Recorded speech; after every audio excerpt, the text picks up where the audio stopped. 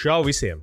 Mēs esam atpakaļ ar kārtējo epizodi par ziemas treniņiem, par Zwiftu.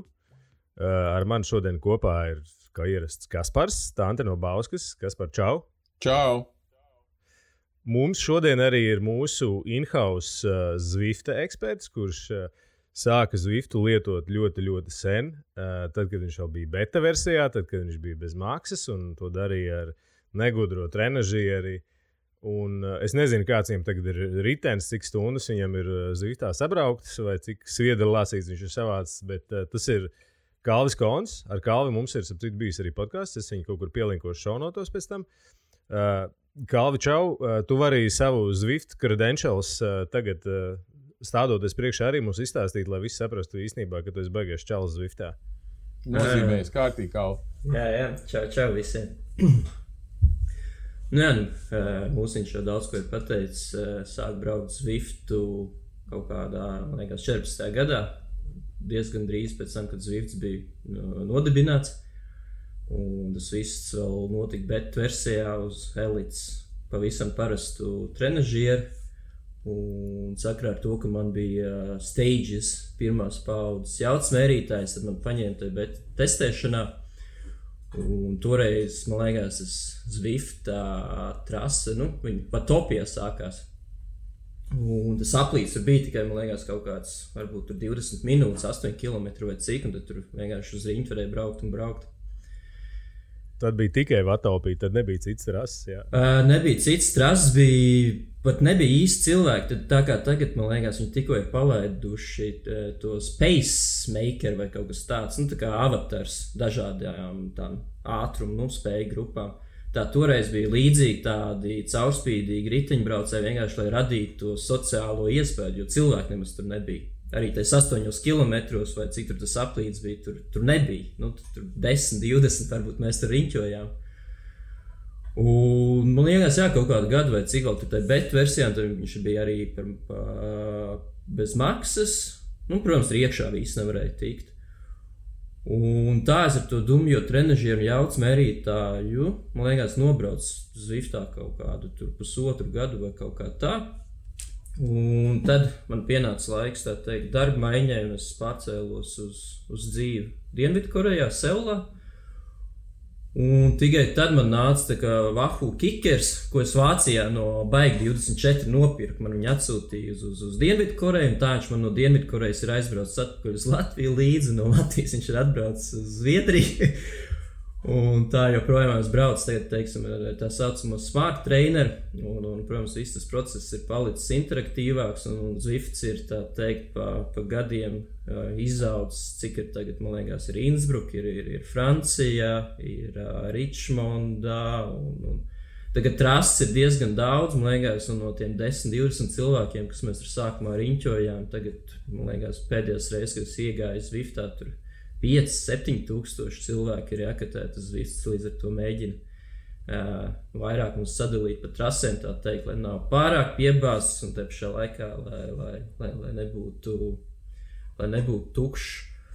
Un tā arī braucot, tā teikt, arī tie dzelži, kurus esmu izmantojis, vai tas IT risinājums, kurus esmu izmantojis, ir mainījies laikam ejot, par cik es braucu uz dumjā trenažieru sākumā, tad viss, ko man vajadzēja būtībā, bija AN plus puļķīts. Man tanī laikā vēl bija viens no tiem vecajiem Garmin rokas pulksteņiem, pulsometriem, kuriem viņš nāca līdzi. Tātad, man liekas, tāda lieta jau ir jāpērk atsevišķi, grib AN plus izmantot. Un parasts Windows dators, sākumā brauc uz datoru, pēc tam pieslēdz jau viņu, tā teikt, ar kabeli vienkārši televizoram. Un tad vēl var pateikt, ka vēl pirms Zwift vispār, tā teikt, esmu arī braucis tur Safari-Fest, Trainer Road, ir joprojām arī tāda programma kā Perf Pro, kas ir vairāk studijām, jo man vienmēr ir patikuši cipariņi, un kaut kā uz tā trenažieras diezgan daudz sēdēju, bet, teiksim, nosēdēt un skatīties sienā, protams, nevienam nav viegli. Un manā gadījumā man arī es īsti nevaru, teiksim, Netflix skatīties vai vēl kaut kā. Ceļš, ja jābrauc, ir intervāla treniņus, jo teiksim, tāda kadence, vēl kaut ko noturēt, man uzmanība zūd, un es viņu nevaru sadalīt starp, teiksim, skatīties filmu un braukt treniņu. Man īsti nesanāk, un tad tas Zwifts tika nāca tieši laikā, un tā es arī no viņa projām neesmu aizgājis. Es vēl gribētu piebilst, zinot, Kalvu izstāstīja, jo Kalvs ir tāds džeks, kurš, man liekas, uz trenažieru var nobraukt kaut kādus, cik viņam liek, cik tev ir garākais treniņš uz trenažieru? Mūsiņi. Es izvilcu statistiku. Es neesmu godīgi sakot apstījies, bet es diezgan droši varētu pateikt, ka Kalvs ir braucis kaut ko tuvu pie 4 stundām uz trenažieru. Pilnīgi noteikti, ja ne pat vairāk. 3 stundas ir minimums. Tas ir pilnīgi noteikti. To viņš ir braucis, es pat teiktu, regulāri. Un es esmu reiz par reizē pārsteigts, jo viņš ir viens no tiem, kad tur šodien ārā bija slikts laiks, un es nobraucu iekšā un skatos 3 ar kaut ko, to, ko es plānoju ārā. Viņš vienkārši nobraucis, nokonvertējis uz indoor stundām. Ja? Tā kā viņš ir tāds dzīvnieks šajā ziņā. Viņam tiešām nav problēmas. Jā, es tāpēc šo gribēju pieminēt, jo zinot, es esmu uz spektra otrajā galā pilnīgi. Man liekas, rekords pa visiem gadiem ir 2 stundas kaut kāds. Vienreiz tas ir bijis. Labi, Kaspar, bet mēs vēl nonāksim par šo visu, bet man radās īstenībā tikko viens jautājums. Tagad ir, skaidrs, Zwift ir tāda forša advancēta platforma, tev ir smuka 4K bilde tagad uz liela televizora, daudz braucēju, viss kaut kādas opcijas, bet atgriežamies tagad atpakaļ pagātnē. Es tā miglaini atceros to laiku, kad tu sāki braukt Zwiftā, bet pasaki, kas bija tas kaut kāds triggers, kas tev tad lika palikt pie Zwifta? Kas tad, kad bija tie 8 cilvēki trasē, kas tev lika braukt, vai kas tev tik ļoti saistīti tajā visā pasākumā? Jā, sākumā jau, teiksim, tas Zwift arī tā funkcionalitāte no tā, kas mums šodien ir tur. Tur bija plika trase ar pāris avatariem, un tad tu varēji vienkārši braukt. Un Bluetooth, man liekas, pat ar sākumā varbūt pat nebija tāds companion app, kas mums tagad vai tur saslēgtas, tas viss nebija workout. Nebija tur meetup, nebija sacensība. Bija tikai trasa, kurā tu varēji braukt, tad tur kaut kā tie sprinti parādījās un tā tālāk.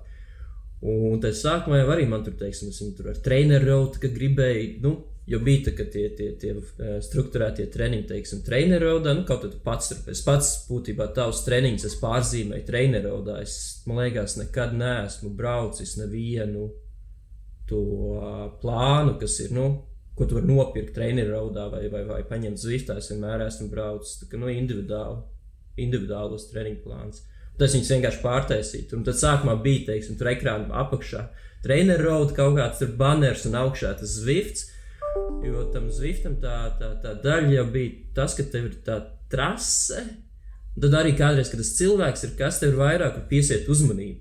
Un teiksim arī, kad es ārā braucu, ja man ir 5 stundu treniņš vai kas, man vismaz prātā viņš parasti vienmēr ir sadalīts, ka tur es braucu līdz tādam ciemam, tur es pagriežos pa labi, tad es braucu ar stundu vai cik tur līdz nākamajam krustojumam, un tās garās stundas tev sadalās. Un tas pats arī bija tajā Zwiftā, ka tu uzbrauc tur kalnā vai tu, teiksim, nobrauc tos 5 sakļus, tur kādreiz kāds tev pabrauc garām, kādreiz tu kādam pabrauc garām, tas viss tev to laiku padara panesamāk uz tā trenažiera. Pat, ja tu viņu brauc uz galīgi dumļu trenažieru, un tev nav tā interactions, miedarbība, ar tur. Jo sākumā es pat, man liekas, ka reljefs un tā pretestība braucot par reljefu, tur jau no paša sākuma Zwiftā bija. Man viņa nebija. Par cik es braucu uz dumjā trenažieru, bet ar visu to, tev ir tas, un tad jau, protams, kad tas Zwifts tur sāk likt klāt, tur, teiksim, katru reizi tur parādījās kaut kāds jauns līkums, un viņš tā kā izaug, un tagad jau ir tā, ka, ja atbildēt uz to garākais, man noteikti Zwiftā ir 5+ stundas, es diezgan pārliecināts, kaut kāds 180 km varētu, 160 noteikti, es domāju, par kaut kāds 180 varētu būt. Tā bija tā garā gonka, manuprāt, vēl kad tik ne pagājušajā gadā vai aizpagājušajā gadā. Bija. Jā, un teiksim, Fondo tu brauc. Jā, un te Gonkā tur arī, to mēs vēl runāsim droši vien, teiksim, tur bija kaut kāda jaudas dropout man un tā, un tad man tur, teiksim, atkal viss aizbrauc. Protams, es atkal braucu visiem pakaļ un beigās, bet beigās man liekas vienalga, cik es atceros, Zwift Power ir, tā teikt, piesaistītā mājaslapa Zwiftam ar rezultātiem un daudz statistikas. Man liekas, toreiz es skatījās, tas rezultāts tur tāpatās diezgan augsts bija, par ko es biju pārsteigts. Tas, protams, arī uzreiz dot tev papildus tādu motivāciju. Reizēm, tā kā droši vien runāsim par FTP un par testiem, tas arī tāds labs ir, man liekas, pārliecināties, kur tev tas FTP ir. Tu iet, teiksim, tai stundas vai 2 stundu Gonkā un tur tie cipari. Tā motivācija braukt no sirds ir lielāka, un tad tie cipari arī tev tur vairāk varbūt pasaka nekā 8 minūšu tur ramp-up tests. Es tagad runājot, saprotu, ka mums ir droši vien jāatkāpjas soli vai solīti atpakaļ. Man tīri sagadīšanas pēc šodien arī tieši atnāca e-pasts no viena nemana sportista ar jautājumu, kas tur tajā Zwiftā ir labs, slikts. Es neesmu braucis, bet vajag viedokli. Es viņam atbildēju, ka mēs tieši tagad rakstīsim e-pastu, tā kā viņš drīz dzirdēs, bet droši vien priekš cilvēkiem, kas nekad nav lietojuši Zwiftu vai ir bildīts kaut kāds redzējuši, dar vienkārši pateikt to, kas tas ir. Un pēc būtības tas ir tāds, kā mēs to varam par spēlīt nosaukt? Nē, tas nebūs pareizs apzīmējums. Tāda virtuāla vide tavai riteņbraukšanai, kas šobrīd nodrošina tev pilnu, restīvi, vides simulāciju, kas nozīmē, ka tu brauc kalnā, tad tu brauc kalnā, brauc lejā, tad tev paliek vieglāk un tā tālāk. Un nodrošina kaut kādu socializācijas faktoru. Jā, jo parasti tad, kad man prasa, man ir daudz, nevisai sportiski noteikti riteņbraucēji draugi arī. Un tad, kad tu sāki, es tur uz trenažieru 5 stundas, jā, tad vispirms tev jāizskaidro, kas ir trenažieris viņiem, un tad tu sāki, es tur pie televizora, jā, tur video spēle. Un tas parasti viņi visi zina, kas ir PlayStation un kas ir Xbox. Un abiem viņiem nāk līdz ir tas variants, kur tu vari tur tos frisbee spēlēt, kur tev ir tas kinetika tā daļa. Tas parasti saka, tas ir apmēram Zwifts, tik cik tu tur pedāļus griez, tad tev tas ir tā pults, jā, kur tu vari tās kustības mērīt, tad būtībā video spēle, kurā tu pats svīst. Jā, tas ir brīnišķīgs apzīmējums. Jā. Bet viņi ir, jāsaka, arī tagad šobrīd tiešām tāda pietiekami funkcionāla. Un patiesībā iemesls, kāpēc mēs par Zwiftu runājam, ir tāds, tā ir šobrīd bez baigiem argumentiem absolūti populārākā platforma, kuru cilvēki izmanto šādiem nolūkiem. Ir arī citas, bet viņas vienkārši ir daudz mazāk populāras. Ja? Man liekas, arī Zwiftā pēdējais rekords tagad bija iepriekšējā ziemā vai iepriekšējā rudenī bija kaut kā 35,000 cilvēku vienlaicīgi online. Kaut kas ļoti, ļoti daudz. Mums šajā sakarā ir ļoti, es esmu pilnīgi nenormāli priecīgs, tāpēc, ka mēs beidzot dalīsimies ne tikai ar savu viedokli, bet mēs varēsim paust arī citu cilvēku viedokli. Mums bija aptaujas anketa, ko mēs izsūtījām, nopublicējām Facebookos un Instagramās par treniņiem uz trenažiera. Un mums ir atbildējuši uz šobrīd 204 cilvēki, kas ir britīgi daudz. Baigais paldies jums visiem, ka jūs piedalījāties ar savu aktivitāti un salikāt tos 10 ķekšus. Un patiesībā tās aptaujas anketas rezultāti, viņi arī pierāda to, ko es saku, jo pārliecinoši lielākā daļa, protams, kad izmanto Zwift. Pārējās platformas atpaliek ar milzīgu soli.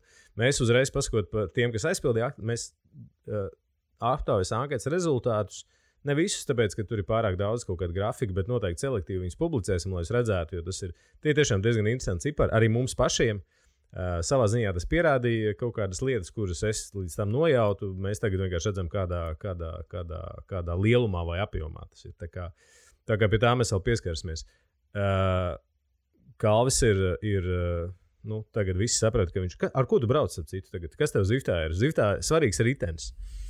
Jā, es teiktu tā, ka plēm ir divas lietas, vai ne, ko tev vajag.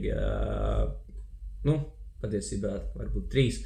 Es teiktu tā, ka Zwift, protams, var braukt bez jaudas, bet es viņu, ar ātrumu sensoru un tā, bet, teiksim, šodien arī agrāk, tad, kad es sāku braukt Zwiftā,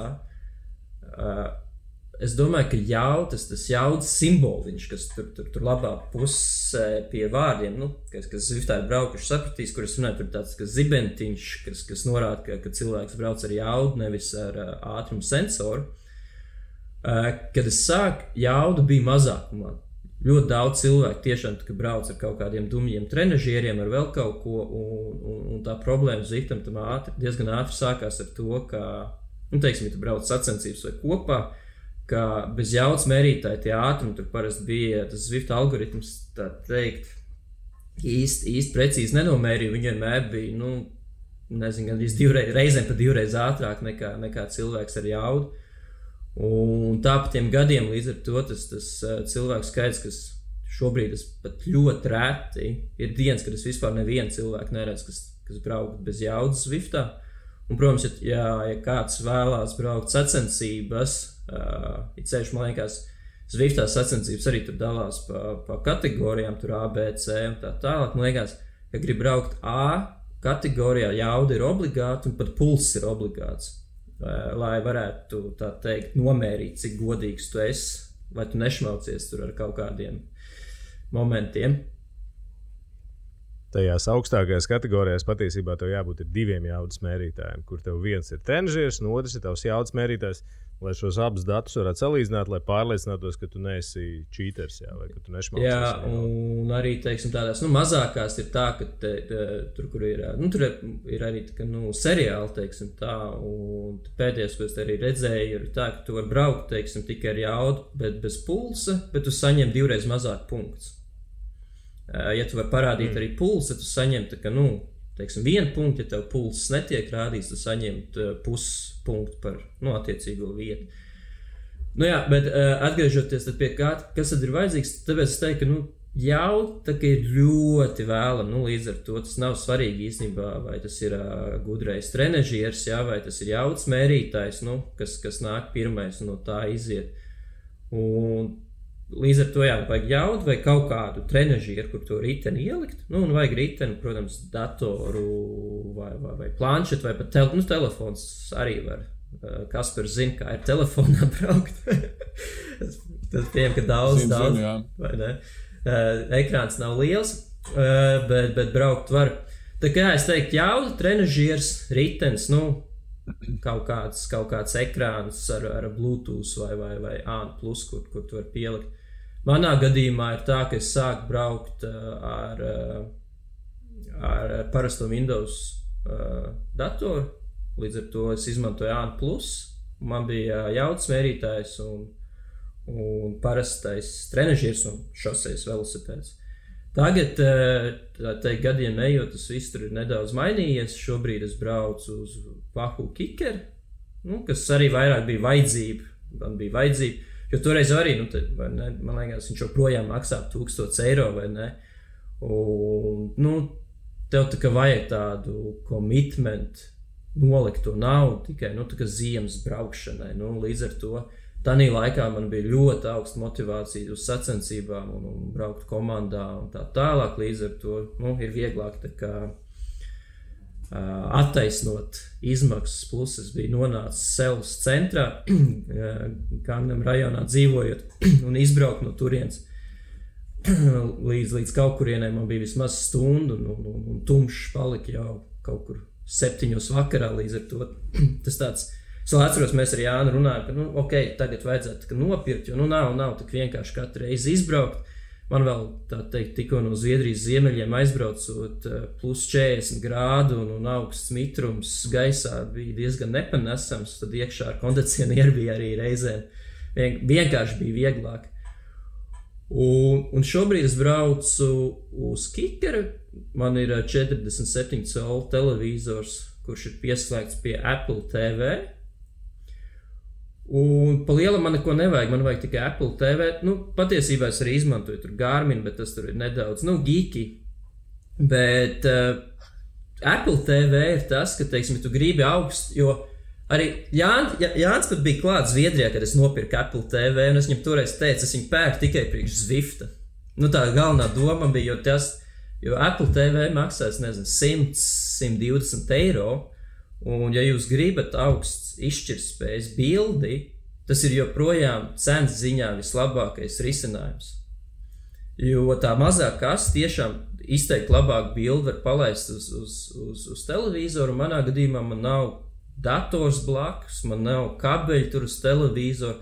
Es vienkārši nolieku televizoram priekšā riteni ar trenažieru uzkāpju. Apple TV var pieslēgt, būtībā ir 2 Bluetooth kanāli. Tad tas ir tehniskāk runājot, Bluetooth tur ir tā, bet es varu pieslēgt jaudu un es varu pieslēgt trenažieru. Un tad es pulsu tur paņem kaut kur citur. Un viss. Tas ir viss, ko man vajag. Man arī ventilators Korejā ir pieaudzis. Tas tomēr arī ventilators daudz ko maini iekštelpās braucot. Jā, es beigās sapratu, ka man jāprecizē patiesībā jautājums, jo, vai kaut kādu backstory jādod. Zwiftā ir īstenībā svarīgi, ar ko tu brauc. Es vienkārši atceros, ka mēs sākām braukt, un tu iesmēji par rožlapas alumīnija riteni. Ja? Tad, restīvi šī spēle vai šī virtuālā vide ir aizgājusi tik tālu, ka tas, cik tu ātri performēs šajā virtuālā vidē, ir atkarīgs no tā, ar kādu riteni tu tur brauc. Līdzīgi kā tas ir arī ārā, vai ne? Tev ir kaut kas tur jau no karbona un kaut kas ļoti labs.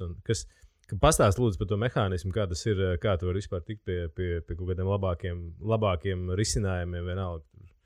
Cepurēm, bet ķiverēm, es gribēju teikt. Tā ir tā gamification daļa, kas, arī man viņa palīdz. Man ir reizes, kad es speciāli, teiksim, nobraucu treniņu, bet es tur kaut kāds pāris kilometrus piebraucu klāt, jo man tur kaut kādu tur uzlīmu vai badži iedos, vai, teiksim, tagad tur ir arī tur tie apļi un trases, kāds var braukt, ir diezgan daudz.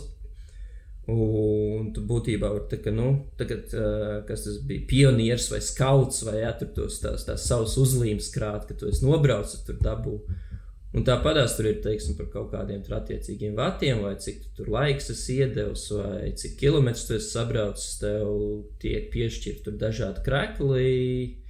Sākumā bija tā, ka tos riteņus un pārējo tur deva vienkārši, man liekas, no tā, kurā līmenī tu esi, jo tur arī tā līmeņi, tu savāc tos pieredzes punktus, tad tu iet nākamajā, un tie nākamie līmeņi tev arī tad dod iespēju.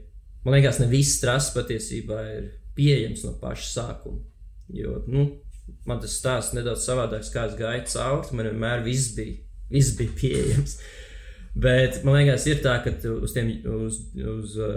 džungļiem un Alpe d'Huez, un tad tur, man liekas, kaut kāds 15. līmenis ir vajadzīgs, lai tur iebraukt un tā.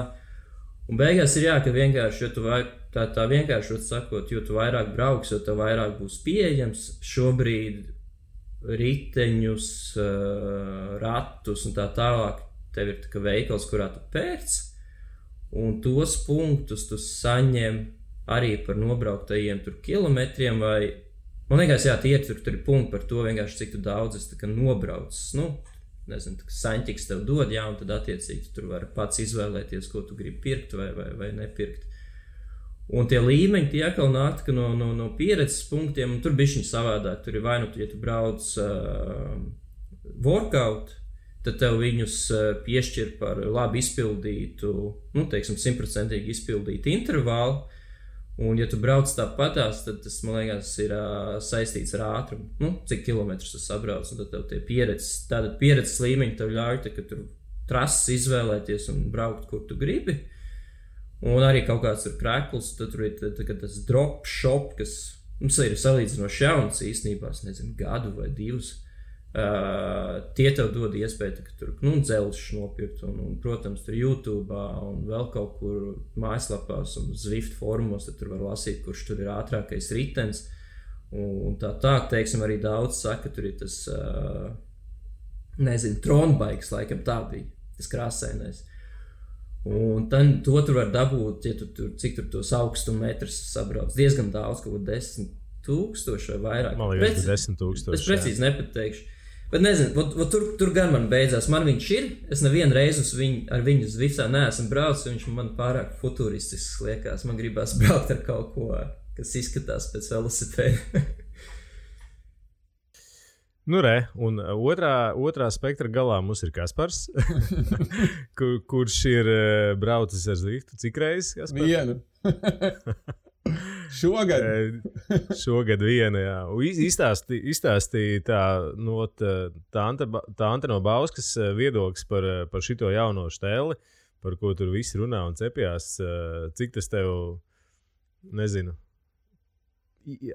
aizgāja, vai patika, vai nepatika, vai tas tāds honest opinion par visu šo štēli, jo tu esi principā tā sabiedrības daļa, kas līdz Zwiftam nonāks tikai tagad un ir diezgan skeptiski, tā varētu pareizi teikt. Ja? Varbūt ne skeptiski, es esmu tāds hipsteris, es vienkārši, tāds wannabe hipsteris, es braucu, man ir direct drive trenažieris tikai šogad es nopirku, kas bija arī lielākais limiters, jo man tas esošais trenažieris, uz ko es braucu, ir tāds parastais, kā viņu sauc latviski pareizi. Mēs viņu devējam par Stanoku, bet tas ir tā kā 3-stūra veida, kur ielika riteni ar visu ratu un attiecīgi bez tās smart funkcijas, un es tur negribēju čakarēties, pirkt to devēju, un man bija jaudas mēģinājums, bet man tā kā nebija svarīgi. Es braucu tos treniņus, kas man ir iedoti, un es tur vēl pats tur kruķīju ar roku visu to un tur čakarējos, jā.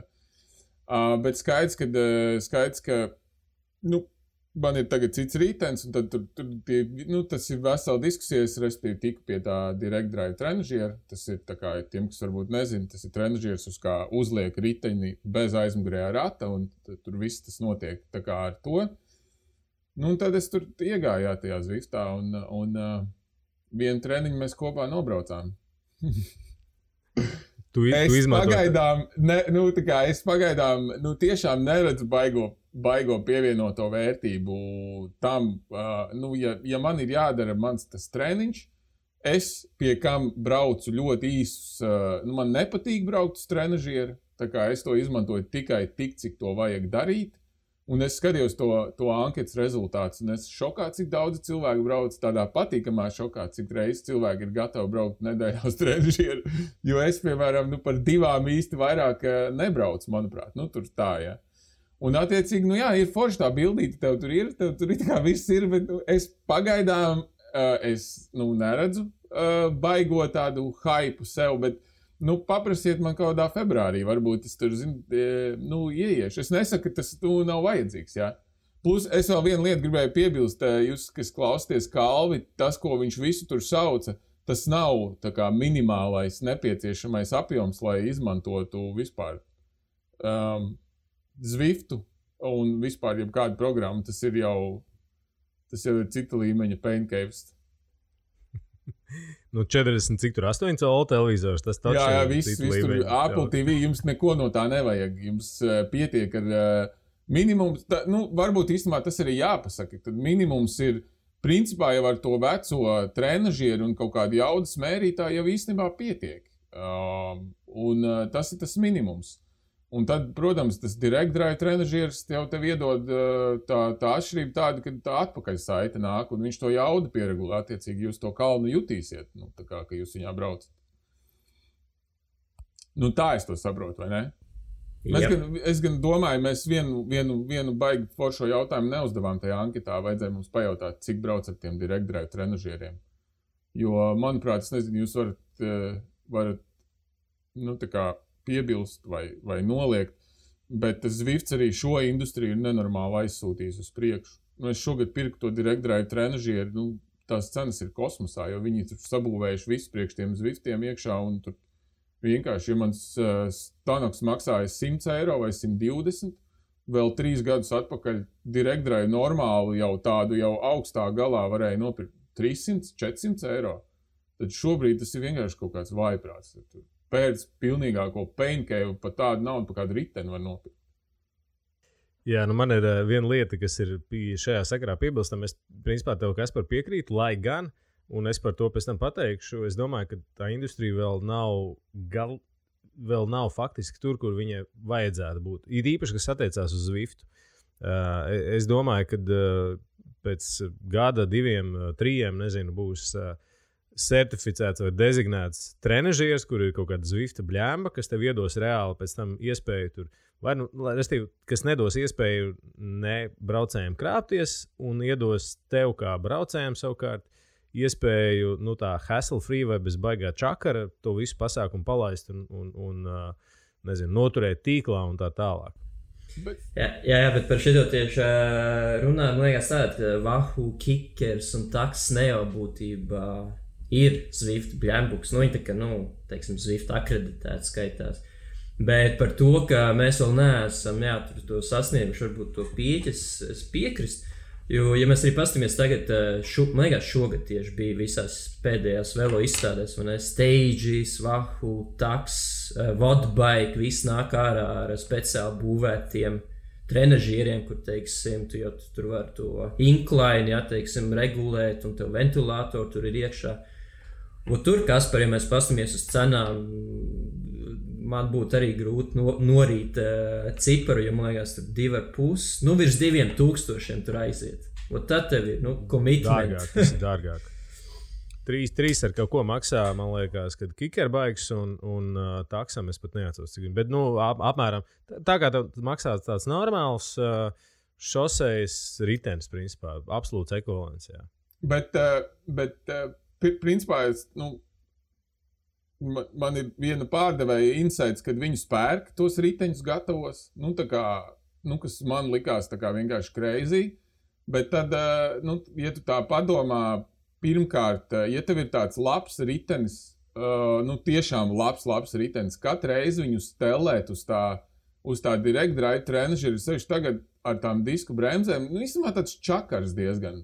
Un tev tu visu laiku tā kā tev pēc būtības to riteni vajadzētu turēt uz tā trenažieru, lai tu viņu tur neapskādētu tur katru reizi, jā. Un attiecīgi tiem, kam ir vieta, viņi vienkārši nopērk otru riteni, lai viņš tur savu tur, nezinu, tur 10,000 vai 8,000 vērto riteni katru reizi neskrambātu. Jo skaidrs, ka to gatavo riteni jau nepērk tāds, kurš ir tur tāds kā es, kuram ir viens ritenis jau, parastiem cilvēkiem šķietam kaut kādā kosmosa cenā, bet, principā jau priekš velo šteles, mans tas ritenis, piemēram, ir tāds varbūt ne apakšgalā, whatever, jā, un tad tu vienkārši nopērci to riteni. Plus tas, ko Kalvis teica par tām lielpilsētām, mēs jau mēs vismaz neapzināmies, cik mēs tādā foršā vietā dzīvojam, ja, ka tev pat, ja tu dzīvo Rīgas centrā, tev ir cik vajag minūtes 15, lai jau uz šoseis būtu, vai kaut kāda atvērtāka ceļa, 20 minūtes varbūt maksimums, jā. Un tu jau esi uz kaut kādas ielas vai kaut kā, kur tu jau vari normāli braukt pēc būtības. Tu dzīvo, nezinu, Berlīnē, nemaz nerunājot par kaut kādām super lielpilsētām, tu citreiz pa stundu netiec ārā, ja? Un tad tie cilvēki vienkārši brauc istabā tos treniņus, viņam tā riteņbraukšana patīk, un viņi vienkārši brauc tās, un tas Zwifts ir iedevis to opciju. Jo otrs arī tas, kas man bieži ir, es atnāku no darba, jo arī pat tās garījos treniņos, tagad, mūs viņš teica, teiksim, ja sūdīgs laiks, un tā ir ērtāk ar to, ka tev nav, teiksim, jādomā, man, teiksim, patīk braukt, ar apļiem, man nepatīk braukt turp un atpakaļ. Un tas viss ir tagad tev ir ok, kur es braukšu, ko es vilkšu, cik man tur paiki jāpaņem līdz, tur varbūt, kur es tur vēl ūdeni ieiešu nopirkt vai vēl kaut ko, ceļš darbdienās. Nedēļas nogalēs, protams, ir laiks un tā. Un man bieži arī ir tas, ka vienkārši, ir ērtāk, tu atnāc, fiks nometīšu televizoru priekšā, uzlikšu.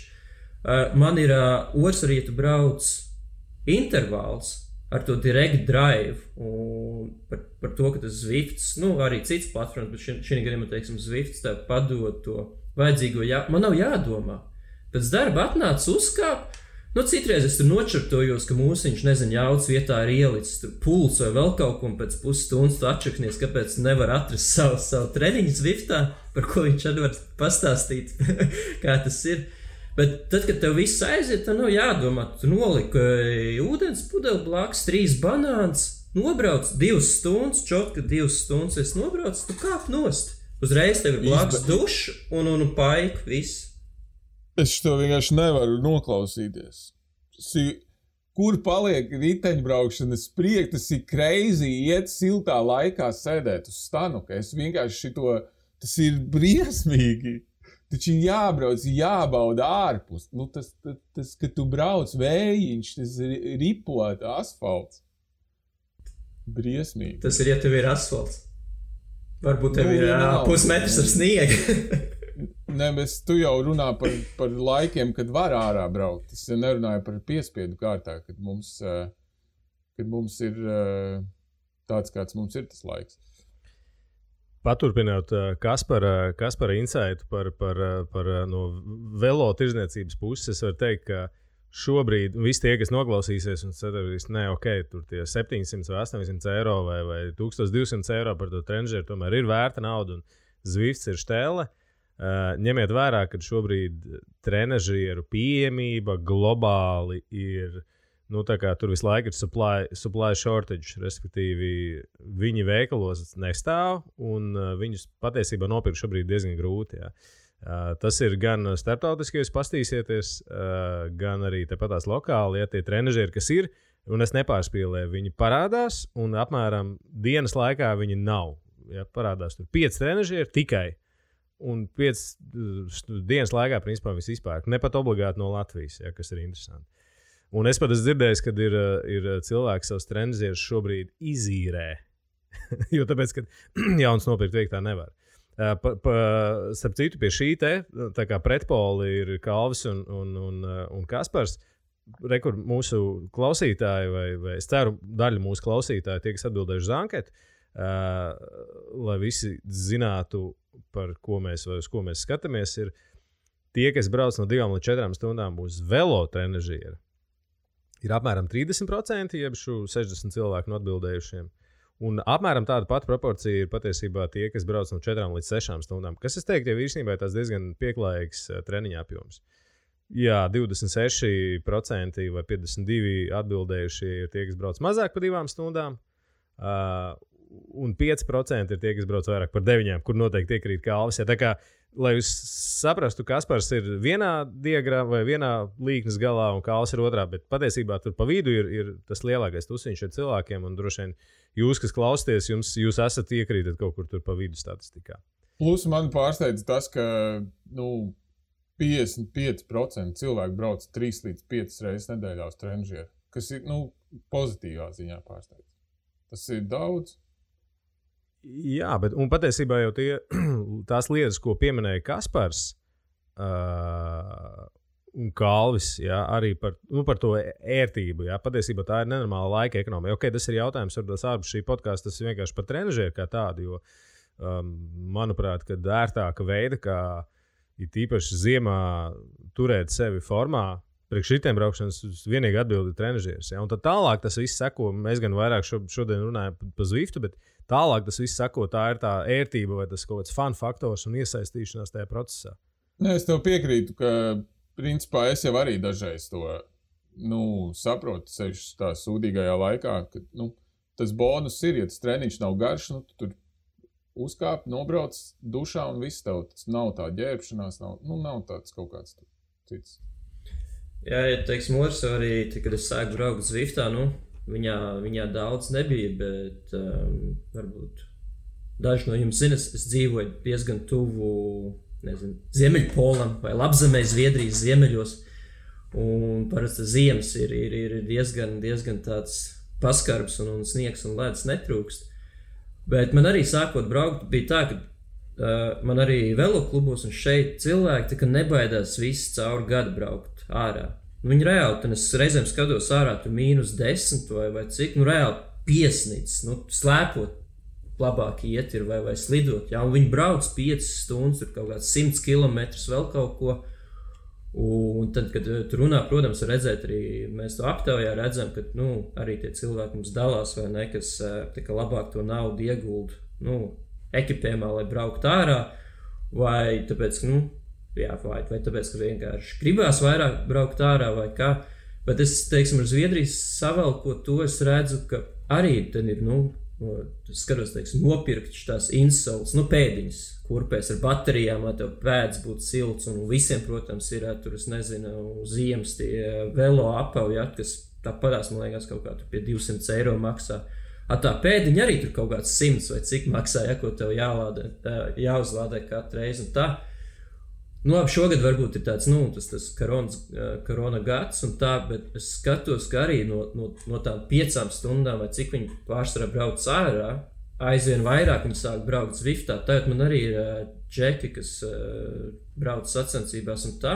Viņiem arī tur 4-5 nolasās, viņi reāli 4-5 stundas kopā te Zwiftā brauc, nevis ārā. Un Zviedrijā šobrīd iesaka varbūt pārāk nekontaktēties vienam ar otru, bet nav arī aizliegts. Un es arī redzu to, ka no tiem trakajiem kilometriem, tur es nezinu, te lielajā augstumā pa sniegu, aizvien vairāk un vairāk viņi pāriet te Zwift pusē. Bet tā jau arī, tas jau mūsiņš var izskaidrot nedaudz labāk, bet tās jau arī nav. Tas, ko tu izdarīsi ārā garajā treniņā, no treniņa efekta ir pilnīgi kaut kas cits, ko tu nekad neizdarīsi ārā ziemā, to, ko tu vari izdarīt uz tā trenažiera, kas arī pēc būtības ir tas, kāpēc vajag to trenažieru arī tiem, kas tāpat brauc ārā, vai ne? Jā, pilnīgi precīzi, un tas, tā ir bieži vien tā lieta, ko cilvēki mazliet pārprot, ka tev ir tā kā balts un melns, ok, es tagad nebraukšu uz Zwiftu, un patiesībā tā aptaujas rezultāti arī to apliecina. Ja mums ir 2 lielākās atbilžu kategorijas iekrīt tieši tajā, kas cilvēks attur no tā, kāpēc viņi nebrauc. Ja? Ir ekipējuma cena, un es pieņemu, ka daļa no tiem pašiem cilvēkiem norāda to, ka tad es labāk naudu ieguldījušu citā ziemas ekipējumā. Bet patiesībā tas nav viens otru izslēdzošs faktors. Patiesībā tā kā tu saki, teiksim, kaut kādu kadences treniņu, ja, teiksim, pabraukt ārā ziemā pa sniegotu ceļu ar kadenci, piemēram, 120, ir gandrīz neiespējami, manuprāt. Tāpēc, ka to būs grūti izdarīt. Vai saģērbties priekš tā, lai tu nobrauktu 3 stundas un tajā ielikt vēl kaut kāds darbs. Ja. Un tā ir vēl viena lieta, kas patiesībā jārēķina, ko mēs ļoti bieži arī ar saviem sportistiem runājam, ko cilvēki varbūt tās nepatur prātā. Tā laika ekonomija, jo laiks ir šobrīd mūsdienās tāda baigi svarīgs fakts. Viņš vienmēr ir bijis tāds, ja, bet parasti visi cilvēki ir aizņemti cilvēki, un tad viņi to laiku diezgan augstu vērtē. Lai tu sāktu treniņu telpās, tev, atnāc uzvelc šortus, uzvelc bikses, ieslēdz tur savu 47 televizoru, un tev sākās treniņš, kur pretī, lai tu izbrauktu ārā, piemēram, šodien, tev laiks, ko tu pavadītu ģērbjoties, es esmu mērījis, tas nav tā, ka es tur apmēram 20 minūtes. 20 minūtes tu gatavojies, tu tur lietas, viss tur vēl virsū mokasīnus, tur bikses, kārtas, vēl kaut ko. Tad, protams, vajag kaut kādā brīdī uz toaleti, un tad tas izjālāk nostājā, iet uz toaleti, bet jebkurā gadījumā vidēji apmēram tā ģērbšanās prasa pilnīgi reāli ap 20 minūtēm. Man liekas, ka tu piekritīsi, jo tas nav ātrs process, ja, kā daudz to domā. Līdz ar to, ja tev jābrauc uz stundu garš treniņš, tad apmēram 40 minūtes labi, pieņemsim ātrāk, ja. Pusstundu no tā visa tu pavadīsi reāli ģērbjoties. Nozīmē, tev laika ziņā tas maksās nevis stundu, kā tas būtu indorā, bet pusotru. Un es nemaz nerunāju par to, ka tev ir jārēķina, ka tu atbrauks atpakaļ, tev ritenis būs slapjš, netīrs, un tev viņi vajadzēs kaut kā apslaucīt, tur bišķiņ saiļot kaut ko, ja. Tāpēc patiesībā, jā, tas tāds, tur ir vairāk par to, kā tikai nopirkt ekipējumu. Un es pat teiktu, ka tas ir daudz dārgāk braukt ārā, nekā uztaisīt labu setupu iekšā. Tieši šito ten par velosipēdu tīrību, tas ir tas, kas ir ceļš tādā vasarā vēl varbūt savu, bet pavasarī, rudenī, kas man bieži ir pasties ārā līst, it kā neēst cukurs, izbraukt var, bet man ir tas, bet būs jāmazgā. Šakal tas ritenis būs piedzīts ar smiltīm, uzkāpšas trenažieri, ja tur 2 stundas, tad 2 stundām pēc tam tur mazgāt, es vēl dzīvoklī dzīvoju, tad tur ar spaigņiem vai vans istabā tur krauties ar to riteni, labāk uzlikšanas trenažieri. Jā, tā kā, tas ir faktors. Jā, Klau, man liekas, ka mums šīs epizodes ietvarā, nebūs neviens jāpārliecina braukt uz tā Zwiftā. Varbūt ejam tālāk pie kaut kādas, reāli, ko tad tur darīt un kā darīt, vai ir kaut kas, varbūt, ko tu, Jāni, gribi pirms tā visa vēl pateikt? Citādi mēs vienkārši atkal aizrunāsimies. Mēs jau varētu arī 3 stundu epizodi, kā Joe Rogans uztaisīt, bet diez vai klausīties. Es domāju, manuprāt, lielākais vairums grib zināt, ko tad darīt, kā tad tajā Zwiftā tagad. Jā, un īstenībā patiesībā tas ir svarīgākais, ko laikam arī es gribēju pateikt. Pirmkārt, uzreiz tas nav. Mēs nerunāsim par to, mēs runāsim gan par labo, gan par slikto. Par labo īstenībā mēs jau tā kā parunājām. Un par to shady stufu vai par to slikto vai potenciāli slikto, es teiktu, mēs parunāsim tagad. Un patiesībā, Kaspar, te es gribētu, lai tu atkārto to, ko mēs sākām, vai to, ko tu teici pirms ētera, par vienu no key lietām, kad Zwifts un vispār tādi, jebkurā citā droši vien platformā tieši tāpatās tas faktors, kāpēc viņa strādā vai nestrādā savukārt labi. Tu domā par to FTP, kurus es pats arī iekritu. Ja. Bet, zini kā, es izstāstīšu labprāt, bet man liekas, kā viena lieta varbūt cilvēkiem, kas varbūt nav tik pazīstami ar jaudām un ar tie varbūt Zwiftā ir iesācēji vai vispār, izstāstiet, nezinu, kurš no jums, bet kāpēc jauda ir svarīga Zwiftā un kāpēc cilvēki ar viņu krāpjās. Jo jūs tur tā abi divi baigi pieminējat, tu šmaucās ar to un šito. Un, piemēram, cilvēks, kurš nezinu, šmaukties ar ko?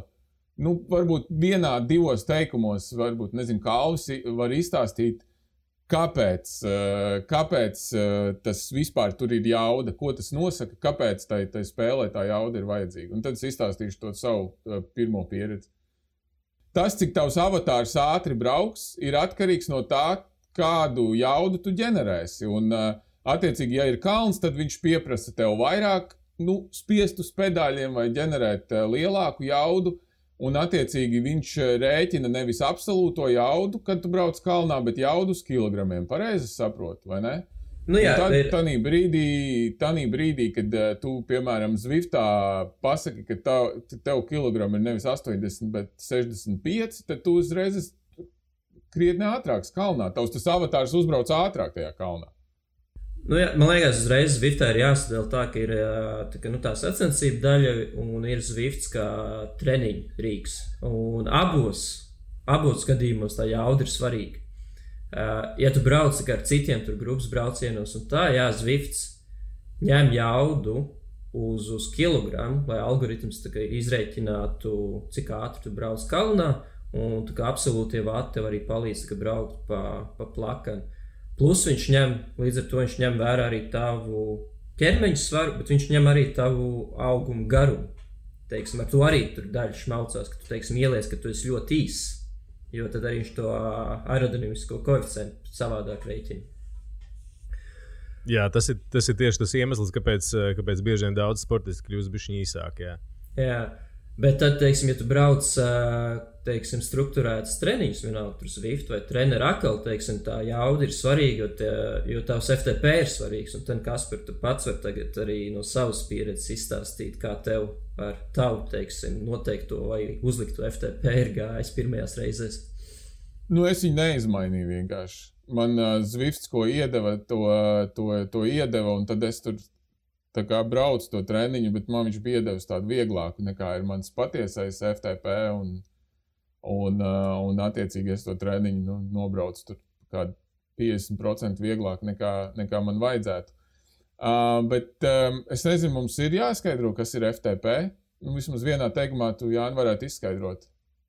Jā, FTP ir jūsu jaudas ekvivalents jūsu anaerobajam slieksnim, vai tas, ko mēs laikam referējam par Z4 vai par slieksni, tad principā tas ir FTP. FTP atšifrējas kā Functional Threshold Power, kas principā būtu parasti nosaka, vai mēs to nosakām vai caur 20 minūšu testu, vai caur laboratorijas testu, mērot laktātu, vai caur citiem laktātu testiem.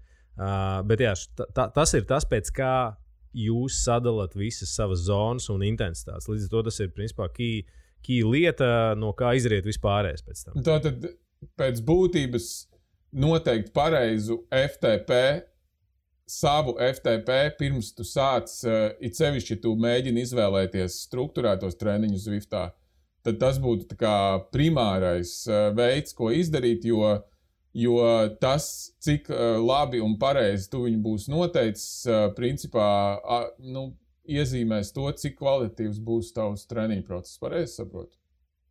Jā, pilnīgi pareizi. Ja tu viņu dabūsi tur super lielu, tad tu pārtrenēsies, un ja tu viņu tur nosačkosi, rupi sakot, viņa noteikšanā vai ieliks kaut ko uz bobeni maziņu, tad tu nedetrenēsies, vai ne? Jā, principā jā. Es patiesībā gribētu teikt, ka tas ir svarīgi arī pārējā treniņa procesā. Ja jūs neizmantojat zviftu, bet principā zviftā vienkārši ir tā, ka jā, tas ir, ja īpaši jūs izmantojat ergmaudu, tad tas būs baigais tāds faktors, kur jūs īsti nevarat nosačkot faktiski. Ja jūs esat, piemēram, savu ego mazliet uzpūtuši un tur izdomājuši, ka 20 minūšu testā pat jauda ir ekvivalenta jūsu FTP, kas tā nav, jo viņš piedāvā to FTP mainīt. Kā gribi, tu jau vari ielikt kādu ciparu tu gribi. Pat ja tu esi nomērījis, ka tev, piemēram, ir slieksnis 250 vati, nekas tev neliedz ielikt 290 vatus un mēģināt nobraukt treniņus ar 290. Un tu jau visticamāk nobrauks, tikai jēga no tā nav. Tu visticamāk pārmauksies latviski runājot. Jā, un par to gan mēs vēl parunāsim, jo tāpēc, kad es esmu izgājis cauri visiem tiem treniņu plāniem un treniņiem, kas ir pieejami Zwiftā, un es esmu diezgan pārsteigts par to, ko es tur redzēju. Bet, Jāni, teiksim, tad es esmu jauns Zwiftā, tad ienāk, labi, kamēr es braucu vienkārši pa trasi, kas, arī, nav tā, ka tikai sacensības vai struktūrēt treniņu, tu vari vienkārši vizināties. Kamēr tu izzinies, tur tā jauda, kā tu brauc, galvenais ieliec godīgi savu svaru un augumu. Tur FTP pārējais nebūtu. Bet kā tu kā treneris ieteiktu, es skatos uz tiem strukturētiem treniņiem vai tā, un tād man vajag to FTP Zwiftā, lai tā kvalitatīvi nobraukt tos strukturētos treniņus. Bet es viņu nezinu.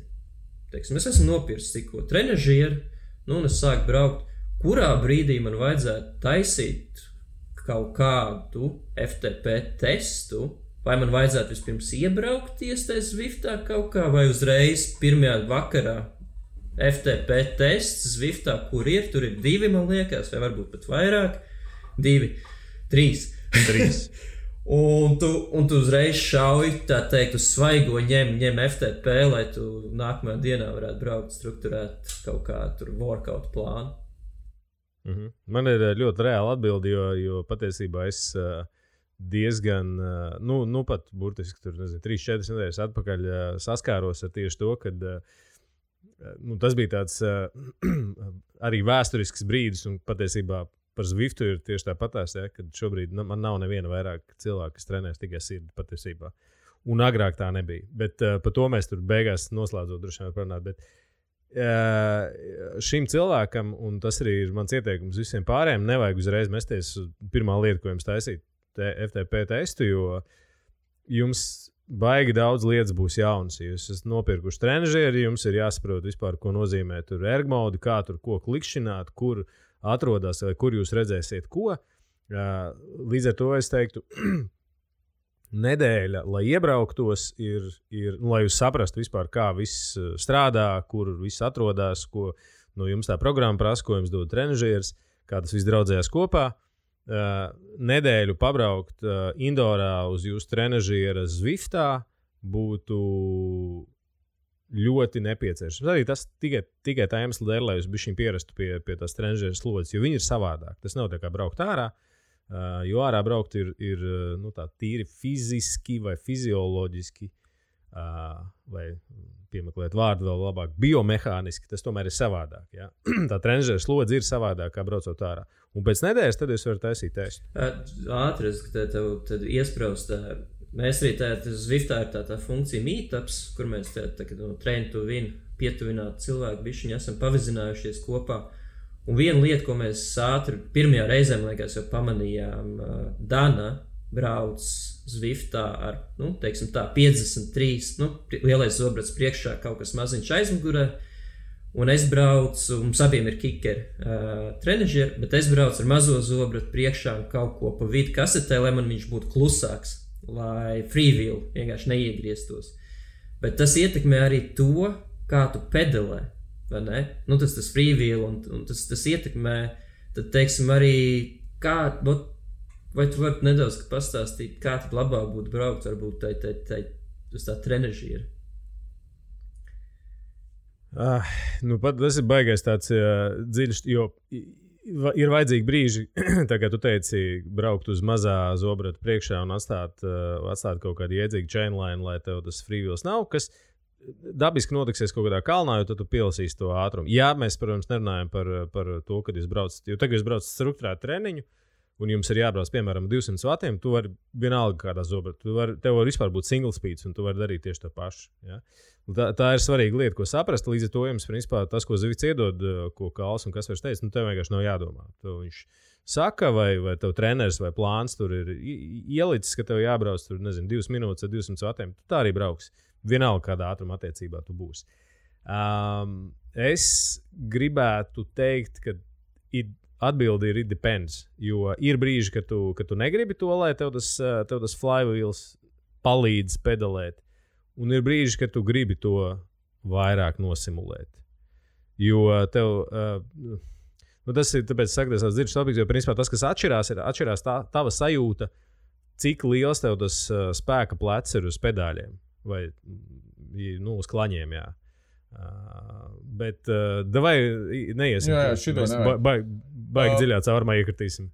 Jā, tiekam galā ar to, kā tikt pie tā sava FTP cipara, jo galu galā tas ir svarīgākais jautājums, manuprāt, visiem, kas pirmo reizi atver to Zwift un kas saprot, kā tas strādā, tad tu saproti, man vajag šito. Un tad ir jautājums, varbūt tagad izstāsti par tiem FTP testiem un kā to ciparu noteikt. Jo tas pēc būtības noteiks to, kā tu trenēsies tālāk. Principā. Kaut kā. Jā, tas tieši to arī noteiks. Jā, tur ir mūsu pieminētie jau trīs versijas. Es ielikšu pēdiņās ir klasiskie 2 FTP testi. Viens ir mazliet garāk protokolu, viens ir mazliet īsāk. Principāli atšķirības tur es neredzu. Es drīzāk teiktu, ka tiem, kuriem ir lielāka pieredze, vai tie, kas ir braukuši jau tur vairākus gadus, viņiem vajadzētu izvēlēties 20 minūšu testu viennozīmīgi, un es tūlīt izskaidrošu, kāpēc. Un, principā, garāko, jo tāpēc, ka garākais vienkārši tev iedod ilgāku laiku iesildīties, un tas patiesībā tev, kā pieredzējušiem braucējiem, ir vajadzīgs. Ja? Ja tie, kas daudz brauc, zina, ka tāpēc ir vajadzīga iesildīšanās, jo viņi to savu lielo dzinēju viņi nevar uzreiz piešķilt un iedarbināt. Gadījumā, un te es gribētu, lai tiešām tie, kas ir pirmo gadu ieklausās, ja jūs braucat, jums iepriekšējās pieredzes riteņbraukšana ir relatīvi maz, un jums tās 20 minūtes baigi biedē, jūs varat sākt ar 8 minūšu RAM testu. Patiešām, no 8, es nezinu, cik viņš ir vairāk iespējams. RAM tests. Kopumā garumā viņš ir 39 minūtes, ja? Tu brauc, kamēr apstājies, un tu nevari, tad tev tests beidzies. Līdz ar to potenciāli viņš ir īsāks. Patiesībā, piedošana, tur ir 4 testi, arī RAM testam ir 2 versijas īsā un garā. Viņi patiesībā dara diezgan labu darbu, aprakstot to, kurš ir kuram piemērots. Ja? Tad īstais tests ir vieglākiem braucējiem.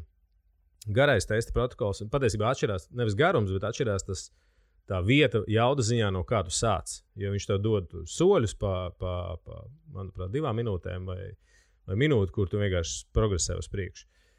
Lūk, šo jebkuru no abiem RAM testa protokoliem es ieteiktu pildīt tikai tiem cilvēkiem, kas tomēr ir jaunie sporti, kas pirmo gadu, teiksim, viņi ir nobraukuši kaut ko ārā, un tagad viņi sāk braukt iekšā. Lai jūs dabūtu to pirmo ciparu, jūs varat sākt ar RAM testu, bet es silti ieteiktu pēc, ja jūs pietiekami daudz braucat iekšā, pēc mēneša, pēc 4-5 nedēļām tomēr atkārtot to testu uz 20 minūtēm. Tas tomēr iedod daudz patiesāku bildi par to, ko jūs patiesībā varat. Jā. Es tieši pirms ētera teicu, kad es scrollējot no rīta Instagram pirms ētera, redzēju vienu braucēju, kas te mums vietējās mačos brauc kaut kādā top 50, un viņš brauca top 50 tautas klasē, kurš ir diezgan blīvs, teiksim tā. Viņš patiesībā brauc augstākā 50, vienkārši ballparks, lai jūs saprastu. Viņš brauc 8 minūšu rāmtestu, un es tajā brīdī domāju, kāpēc tieši? Kas ir tas iemesls, kāpēc ir jābrauc 8 minūtes? Jo, un es paskaidrošu, kāpēc es esmu, un es neesmu vienīgais patiesībā, kas ir tā kā pret viņu, ne pret viņu, bet vienkārši tas ir nekvalitatīvs veids, kā ļoti labi uzlabot savu ego, iespējams, bet nekvalitatīvs veids, kā noteikt jūsu patieso sliekšņa jaudu, vai vismaz tuvināties tam, kas ir jūsu patiesā sliekšņa jauda, jo kā Kaspars teica, ja jūs to ciparu dabūtu nepareizi, jums treniņa process ir tikpat nepareizi, cik tas cipars, ko jūs tur ielikāt iekšā. Cilvēkiem, kas brauc vairākus gadus sacensībās, ir tīpaši MTB, viņiem ir jābūt tādiem, tas ir normāli un labi, ir diezgan lielai tādai anaerobai rezervai vai kapacitātei jābūt. Līdz ar to uz tā rēķina diezgan bieži, un šeit jums jebkurš pietiekami zinošs laboratorijas ārsts var pateikt, ka tad, kad tev ir tā rezervīta liela, tu to jaudu var uzpūst diezgan, pacelt diezgan uz augšu. Īsā termiņā, sorry, ka es tā iejaucos, īsā termiņā. Un anaerobā kapacitāte, lai mēs saprastu, tā ir, spēja maukt, tā pilnā gāzē kaut kādu laiku. Yes, precīzi. Tieši tā. Un tas ir tas, ko mēs patiesībā negribam noteikt ar šo testu. Ir citi testi, kas mēra šīs lietas, un viņas ir jāmēra, bet tu nevari visu tādā rašalā samest kopā un mēģināt no viena testa no tām 8 minūtēm dabūt to, ko patiesībā cilvēki arī par 20 minūtes varbūt nepietiekamas. Jā, tāds klasiskais, un es lieku pēdiņās, klasiskais tests ir patiesībā stunda vai apmēram 40 km TT. Tad mēs nonākam pie tā cipara, kas ir ļoti tuvu tam, ko jūs aiziesiet uz laboratoriju un nomērīsiet. Tas cipars, ko jūs redzat 8 minūtēs, tas ir jūsu ego boosters. Un tā, manuprāt, ir liels slats, kurā daudz iekrīt, jo mēs visi zinām mūsu draugus, kas izmanto šīs aplikācijas un izmanto šos testa protokolus, un tad saka, es braucu tur ar 5 vatiem uz kilogramu. Es esmu baigais čalis, jā. Sacensībās viņš brauc tur kaut kur stiprēs tevis, un tu saproti, ka tur 5 vati vispār nestāv nekur ne tuvu. Ja? Tāpēc 8 minūtes iesāt, pirmais gads, vai tad, kad jūs sākat? Pirmā reize, paldies, jā, un pēc tam jūs turpināt ar 20 minūšu testu, jo 20 minūšu tests ir, tas ir pat vietējās mūsu īsās time trial sacensības ir garāks nekā, vai apmēram to pašu laiku, tā kā jums jāspēj nobraukt tās 20 minūtes, tur nav nekāda. Tas nav nekāds lielais bublis. Ja? Pie kam es varu ieteikt un pārlikt mazliet par testiem spriež tas, ko es šobrīd izmantoju. Un tie testi patiesībā, tie FTP, klasiskie FTP testa protokoli ir ļoti līdzīgi tam, ko izmantoja mēs savā praksē. Viņi gandrīz neatšķirās. Ja? Ir iesildīšanās fāze, ir kaut kas mazliet samazina glikogēnu daudzumu, un tad jūs sācat tās 20 minūtes braukt. Tas, ko es šobrīd daru, ir, kam Zwifts dara lieliski. Ja tev vajag kādu notestēt, tu aizsūti viņu vienkārši nobraukt kādu Zwift gongu. Un tu zini precīzi, ka tu dabūsi no viņa ārā to rezultātu, jo tāpēc, ka tā tomēr ir sacensība un grozi, kā gribi cilvēki, tad viņam tas motivācijas līmenis uzreiz aug, un tad tā problēma ir atrisināta. Ja? Protams, ir svarīgi piemeklēt tomēr to sacensības garumu un formātu, lai viņš tev iedod tomēr to rezultātu, ko tu gribi sagaidīt. Jā, es tieši gribēju teikt, ka arī FTP pa lielam ir vajadzīgs tāpēc, lai piedalītos kaut kādos grupu formālākos grupu braucienos vai sacensībās, jo viņas visas tiek kategorizētas kā vatus kilogramu, kas būtībā izriet no tava FTP, līdz ar to tev to ciparu apmēram ir jāzina, lai tu zinātu, kurās sacensībās, tā teikt, līst iekšā, kurās ne. Tieši tā. Tā kā tad, kad jūs esat tikuši pie pareiza FTP cipara, tad jūs varat īstenībā sākt domāt un darīt kaut ko tālāk, un tad viņš arī sāk strādāt jums par labu. Un te ir viena interesanta cipars, par kur es biju, es teikšu godīgi, mazliet pārsteigts. Varbūt tās, es nezinu, savas naivās kaut kādas cerības dēļ, bet diezgan daudz cilvēku izmanto tos treniņu plāns, ko piedāvā šīs treniņu programmas, tā skaitā Zwifts. No mūsu aptaujas tie ir veseli 46%, kas ir daudz. Un šiem te atbildējušiem 46% es gribētu vērst uzmanību uz to, ka, un es nezinu, šeit mēs nedetalizējam, protams, ko viņi izmanto, kurā platformā tā tālāk, bet jo viss arī, protams, nav tā kā balts un melns. Ir labas lietas un ir lietas, no kurām mēs vajadzētu ļoti uzmanīties. Un es izgāju cauri beidzot pa visiem šiem laikiem, tāpēc, ka man visu laiku līdz šim nebija nekādas intereses to darīt, un es neredzēju tam nekādu pievienoto vērtību. Man dzifts ir bijis, es esmu lietojis tā kā līdzīgi kā Kalvs, man liekas kaut kāds mūža abonements Sufferfestā, Trenerroadu, Zwiftu, Road Grand Tours un vēl kaut ko. Ne visu, bet es apmēram zinu, kas notiekās. Es nereiz nebiju ielūkojies tajā, ko viņi piedāvā. Tagad es to izdarīju, un es varu teikt diezgan viennozīmīgi, ka derīgās lietas, ja tīpaši, ja mēs runājam par iesācējiem, Zwiftā ir ļoti maz patiesībā.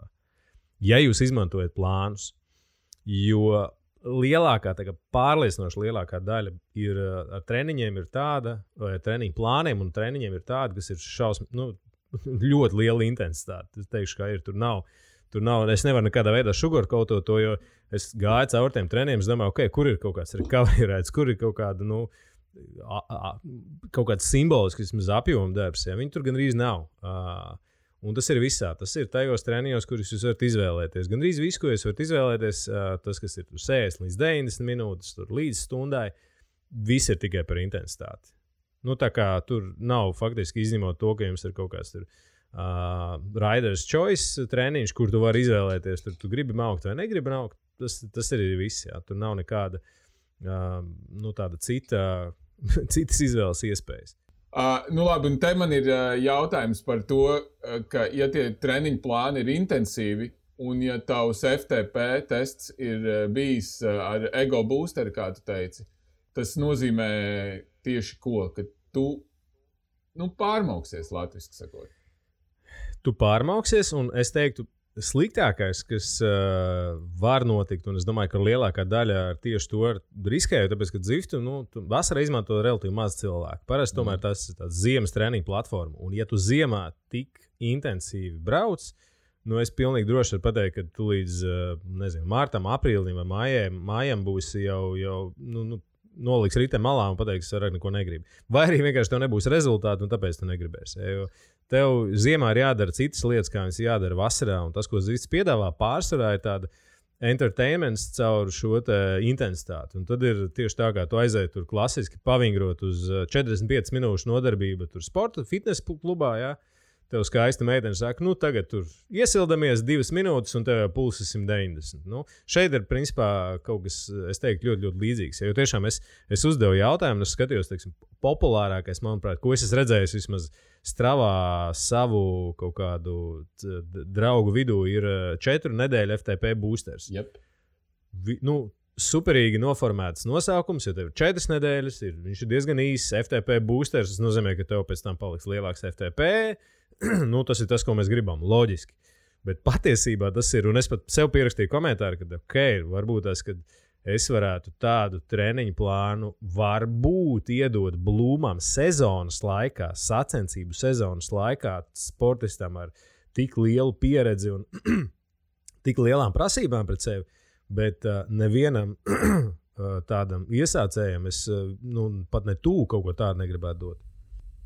Jā, teiksim, ja mēs runājam tad par, ja mēs paņemam iesācēju, paņemam varbūt, jau pāris gadus braukuši sportisti, un pieņemam, jā, ka tas ir ziemas sagatavošanās periods. Vai tur ir treniņu plāni, kurus tu varētu ieteikt tām divām, tā teikt, sportistu grupām? Jā, ja tu neizgalīgs iesācies, tad viens no treniņu plāniem, kas ir, tur jābūt tur apmēram kalvijā tādā, kā lai pasaka, spējā panest indoor treniņus, es teiktu, your first century bija tas plāns, tas, ko tu vari izmantot ziemā vai vismaz daļēji. Ja? Tur ir mazliet intensitātes, bet tur ir pietiekami liels apjoms, un pietiekami liels apjoms zemā intensitātē. Un pat ir atpūtas dienas, kas ir svarīgi. Ja? FTP boosterī ir 7 dienas nedēļā, tev visu laiku ir jāmočī. Un jāmočī ir 4-5 intensīvas dienas. Nu, tāds viss saskaitīgi, ka IFs ir virs 0,8 ar garantiju. Ja?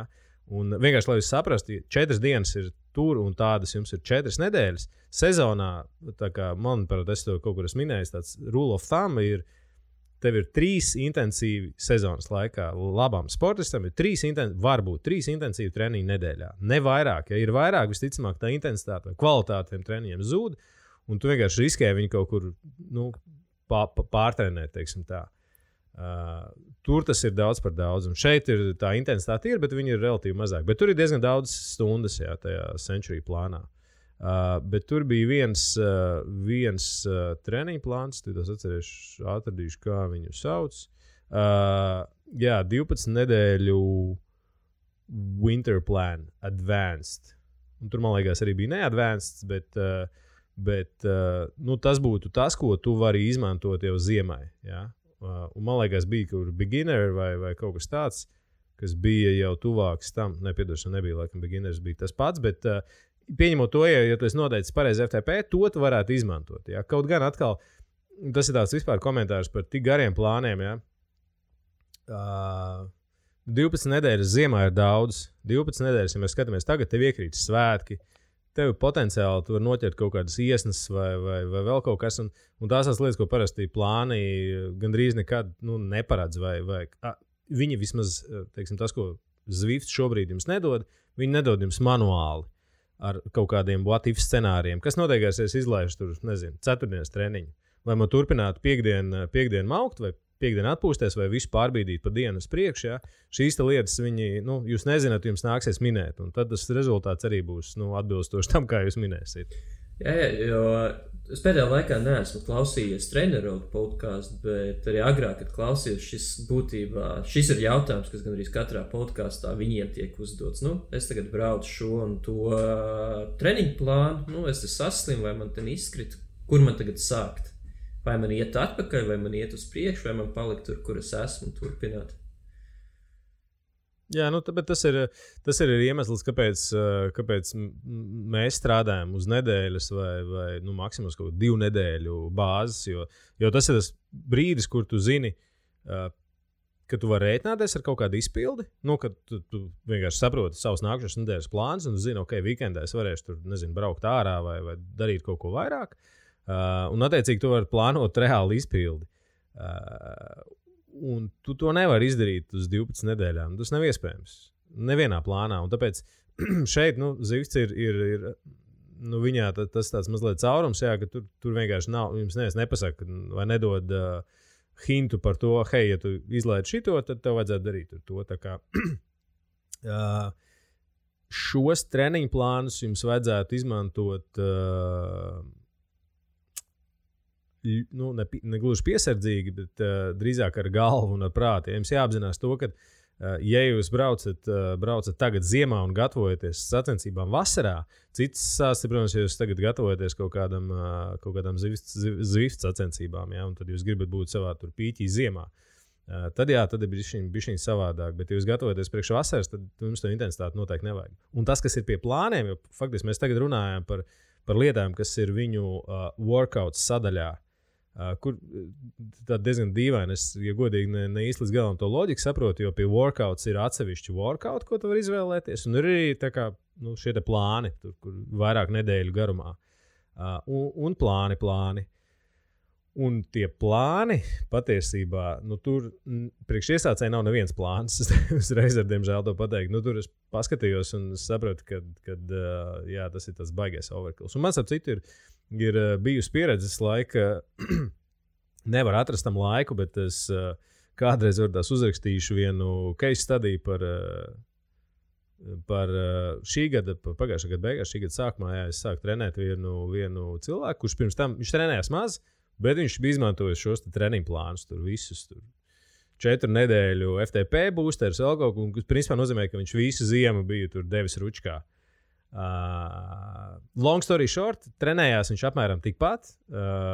Mēs kardināli pamainījām to, ko viņš dara, un viņš tur 4 mēnešu laikā, man liekas, FTP, viņam viņš bija relatīvi zems, bet viņš viņu pacēla tur, es neatceros, 20 vatiem vai vairāk par to, kur viņš bija. Un 20 vati ir relatīvi daudz, priekš viņas slieksnes bija, ja es pareizi atceros, ap 200 ar kaut ko, bet viņš ir ļoti viegls braucējs. Ja? Tā kā tas lēciens, ar to es gribu pateikt, ka tas lēciens pareizi plānojot tos treniņus, ir lielāks nekā tad, jūs vienkārši mēģināsiet visu ziemu maukt. Ja? Tas trade-offs it kā ir tāds diezgan, kā lai pasaka, cilvēki nevienmēr var saprast, ka tev jābrauc mazliet lēnāk, lai tu pēc tam brauktu ātrāk, bet īstenībā tas ir tas, kā tas strādā. Jā, tas, ko es gribēju piebilst šeit, ka man liekas, ka tajā intensitātē, pirmkārt, protams, tas Zwiftā tā gamification, tev vajag, lai visu laiku kaut kas mainās, lai tev būtu interesanti, bet plus vēl daudz, man liekas, iekrīt uz to sajūtu, jo sākumā jau tā intensitāte arī tur pirmā, nezinu, cik tev labāk zināms, kaut kāds pirmās pāris nedēļas tev iedos to sajūtu, ka tu paliec labāks. Tas ķermenis norēģē sākumā, un tad tev liekas, wow, es tagad palieku labāk, šits strādā, bet īstenībā līdz kādam martam tu jau būsi sevi nokurinājis visu laiku maucot kaut ko tādu.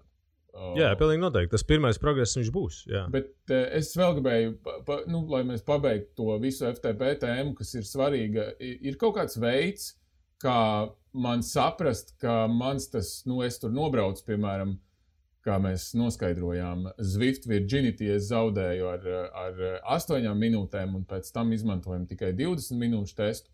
Bet ir kaut kāds veids, kā es varu pats saprast no saviem cipariem, ka mans tas FTP tests ir, viņš ir kļuvis nepareizs. Es vai nu esmu uztrenējies, vai nu man ir sanācis tur izlaist kaut kādu svētku un vēl kaut kas, un es esmu palicis vājāks. Kā es saprotu to, ka kaut kas tur nav? Jā, un ir divi gadījumi, jā, kā tu teici, viens, kad tu paliec labāks, otrs, kad tu esi palicis sliktāks vai vājāks. Jā. Klasiski, piemēram, pēc slimības. Jā.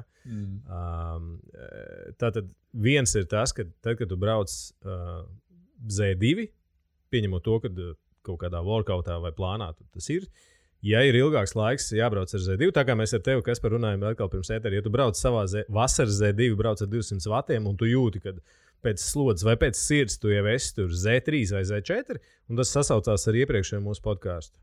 Priekš amatieriem tas ir tas conversational pace, jā, kur tu vari brīvi runāt, kur tu vari normāli elpot. Ja tas pie Z2 tev nav, tas nozīmē, ka tev Z2 visticamāk ir tur, kur jau tev ir Z3 vai pat iespējams vēl augstāk. Ja, tā kā tas ir viens pēc kā jūs varat pateikt, pirmkārt pēc tās relatīvās slodzes, otrkārt pēc elpošanas un pēc pulsa, protams. Jūs mērat pulsu un jūs redzat, ka jums tas pulss jau tur kāp augšā, jo pēc Z2 principā viņam ir, tad, kad jūs iesildaties, pēc tam jūs sākat braukt Z2, viņš ir gandrīz nemainīgs. Viņam nav baigi jāsvārstās. Ja jums ir nemainīgi vati, tas pulss stāvēs diezgan stabili.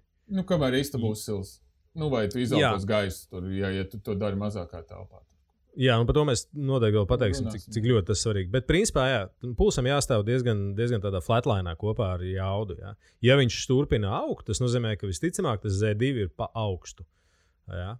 Otrā gadījumā ir, un tagad es palicis labāks, tu redzēsi pie Z2 vai nu samazinātu pulsu, tas nozīmē, ka tev vienkārši resurss būs palicis lielāks, vai, kas es pat teiktu, ir mazliet labāks indikators. Ja tu jūti, ja tu brauc šo sliekšņu atkārtojumu, piemēram, tev jābrauc ar Z4 vai uz savu FTP, piemēram, 4 minūtes. Un tu redz, ka 4 minūšu laikā tava sirds, viņa, varbūt tās tikai 4. minūtē ieslīd Z4. Tas ir tas brīdis, jo tad tu vienkārši to pulsu dinamiku bišķi labāk redzi. Ja. Pie Z2 nevienmēr tu viņu vari tik labi pamanīt, ja. Un tas var būt visādi iemesli dēļ, varbūt ir baigs sāgurs kaut kādā brīdī tālāk, bet pie Z4, ja tu redz, ka tev tas pulss aizvelkās līdz tai vajadzīgajai zonai. 4 minūtes, es teiktu, laikam būtu tāds normāls. 2 minūtēs vai 3 minūtēs tas varētu notikt, varētu nenotikt arī pie tāda labi trenēta organisma, bet 4 un vairāk minūtes parasti ir tas, kas tur pilnīgi skaidrs. Ja tu 5 minūtēs, piemēram, neesi ar sirdi ticis savā Z4, es teiktu, ka visticamāk tavs slieksnis ir augstāk nekā, un pat augstāk, tā kā significant, tā kā ievērojami augstāk, jā, tā būtu jāsaka. Tātad, respektīvi, mēs vienkārši salīdzinām pulsa zonas ar jaudas zonām, ko tev tas, jo Zwift jau tev izkalkulēs, ja tu nobrauc FTP, tev būs zināmas jaudas, un ja tu tur esi ar lielu starpību, tur zonas vismaz starpību, vai ne, tad tu vari tā kā domāt, ka tev vajadzētu jaunu testu nobraukt. Jo, mēs pieņemam, ka Zwift arī tomēr pulsu tomēr mēra. Mēs tā kā, pieņemam, ka neviens bez pulsa uz Zwiftu nebrauc. Kalvis tagad māja ar galvu. Jā, nē, principā es teiktu, ja tu droši vien, ka domā par kaut kādu tā kā performance uzlabošanu, tev jābrauc būt ar pulsu. Jā. Tas īstenībā ir indorā, es pat teiktu tā, ka indorā tas ir pats svarīgāk nekā ārā. Ārā tu var aizbraukt un aizmirst uz tām, 3-4 stundām, vai vienalga, kur treniņi savu jostu un neuzlikt virsū, tad indorā tomēr es silti ieteiktu to darīt. Jā, jo man teiksim arī Zwiftā īstenībā tas pulss bieži vien nav, tā ir par to, ka sacensībās vajag, tad es vairāk cilvēkiem viņi atkal redz, jo šeit ir tā mūžīgā, man liekas, joprojām diskusija, man ir jaudas mērītājs vai man vajag pulsu mērīt. Jo man jau arī, teiksim, pēc slimībām tā Zwiftā, kad nāk atpakaļ, mēs ar Jānu bieži, teiksim, man pulsis laika ir tas reality check. Ot Z2 brauc, ir tur 5 sitienu, Z3 pulsis, ja it kā Z2, tad tu it kā zini. No tā tu var izdarīt kaut kādas secinājumus, ir vai nav. Un tad jau ir tas stāsts, ka īstenībā vispār trenējoties uz velosipēdu, par to, ka pulss nav mirs, un arī šeit atkal mēs runājam par to, ka tomēr viņu kaut kur vajag, lai salīdzinātu un saprast, kur tu esi. Precīzi. Klau, tad pirms mēs varbūt ieejam tajā fināla fāzē vēl, tad, lai saprastu, vai nobeigtu to daļu par treniņiem, tad, ko tu man darīt, ja tie Zwifta treniņi, tie, kas ir Zwiftā iekšā, ir pārāk intensīvi, un es tā kā gribētu trenēties, kāds būtu kaut kāds algoritms, kā es varu, ko man darīt tagad līdz, marta beigām, pieņemot tā. Kā to situāciju, kā to visu izdarīt tā lai es nepārtrenētos, bet paliktu vēlams labāks, jā. Es ieteiktu droši vien tomēr kaut kādai struktūrai jābūt, tīpaši es teiktu laikam, pat nevis laikam, bet noteikti iesācējiem tā struktūra ir vajadzīga vairāk. Ja, teiksim, tādam kā Kalvim, viņš to struktūru ir viņai gājis cauri gadiem. Ja, līdz ar to tu jau zini, tev kaulā ir ielikts iekšā, ka ir ziema, un man tagad ir jādara tur tas, jā. Iesācējiem ir bieži vien tas excitements ir baigi lielais, tīpaši tad, ja tu esi nopircis to trenažieru un tev ir viss tagad jauns un Zwifts, un tad ir jāmauc. Vislabāk tomēr būtu pieturēties pie kaut kāda plāna. Ja? Šeit es varu ieplagot mūsu plānus, viņi nav daudz, mums, man liekas, kādi 4 vai 5 plāni, tajā skaitā arī priekš jaudas, tajā skaitā arī tur attiecīgi jūs visu varat indorā izmantot. Vai paņemt kādu citu plānu, kur tiešām ir rakstīts, ka tas ir ziemas plāns, kur jūs tajā plāna aprakstā pirmkārt varat atrast tos svarīgos keywords, vai jūsu vajadzīgo disciplīnu, jo tas, kas nav patiesībā arī Zwiftā, nav tā specializācija treniņu plāniem. Tev ir tas 4 nedēļu boosters, jā, bet vai viņš tev boostos to tavu jaudu, piemēram, uz garajām distancēm, tur kaut kādā sebā vai jūsā, baigi nē, tā pa īstam, jā. Tur ļoti maz visādi kādienas uzdevumi, kas, manuprāt, ir super svarīgi. Un tur nav vispār nekā, kas ir ārpus riteņa, kas, piemēram, ir citās platformās. Tāpēc jums ir jāatrod tas, kur jūs redzat tajā plānā maksimāli daudz tos keywords, ko jūs adresējat uz sevi, jā, braucat, tik stundas ar tādu līmeni vai prakses līmeni, jā, un tādā disciplīnā. Jā. Vai arī otra versija, es teiktu, kad Zwiftā tev tu vari pavadīt laiku braucot šos te freeridus, tā viņas Kalvis sauc pareizi, jā? Tā varētu teikt, jā, un ir arī kaut kā, teiksim, tie, man liekas, tie grupu braucieni ar zemiem vatiem uz kilogramu, kur tur 2 vatu uz kilogramu vai kaut kā tā. Jo Zwiftam ir vēl, tas tikai varbūt mazais mīnus, un es pat to jūtu sev, pat kad es braucu ar to erg modu, struktūrēt treniņu, kad, man vati ir tādi, kādi ir, un es tur neko nevaru izmainīt. Bet tas sociālais aspekts arī tur tev visu laiku, tur pēkšņi jūt, ka tu kadens tev ir nedaudz augstāk, jo tu vienalga tu mēģini kaut ko noķert sev priekšā vai vēl kaut kur. Un es domāju, ka tas arī iesācējiem tādā ziņā ir bišķiņa risks, ka tu vari, dabīgi, lai cik mēs tur gribam būt objektīvi, tu visu laiku mēģinās kaut ko noķert un ar kaut ko samērīties. Un tad tādā ziņā tas strukturētais treniņš, man liekas, ja tu vari atrast vai kaut kā tie grupas braucieni, kur tev ir kā līderis, kurš saka, ka mēs neejam pār kaut kādiem noteiktiem vatiem, un tad atrast to grupu, kas ir tam tavam mērķim tādī reizē piemērot.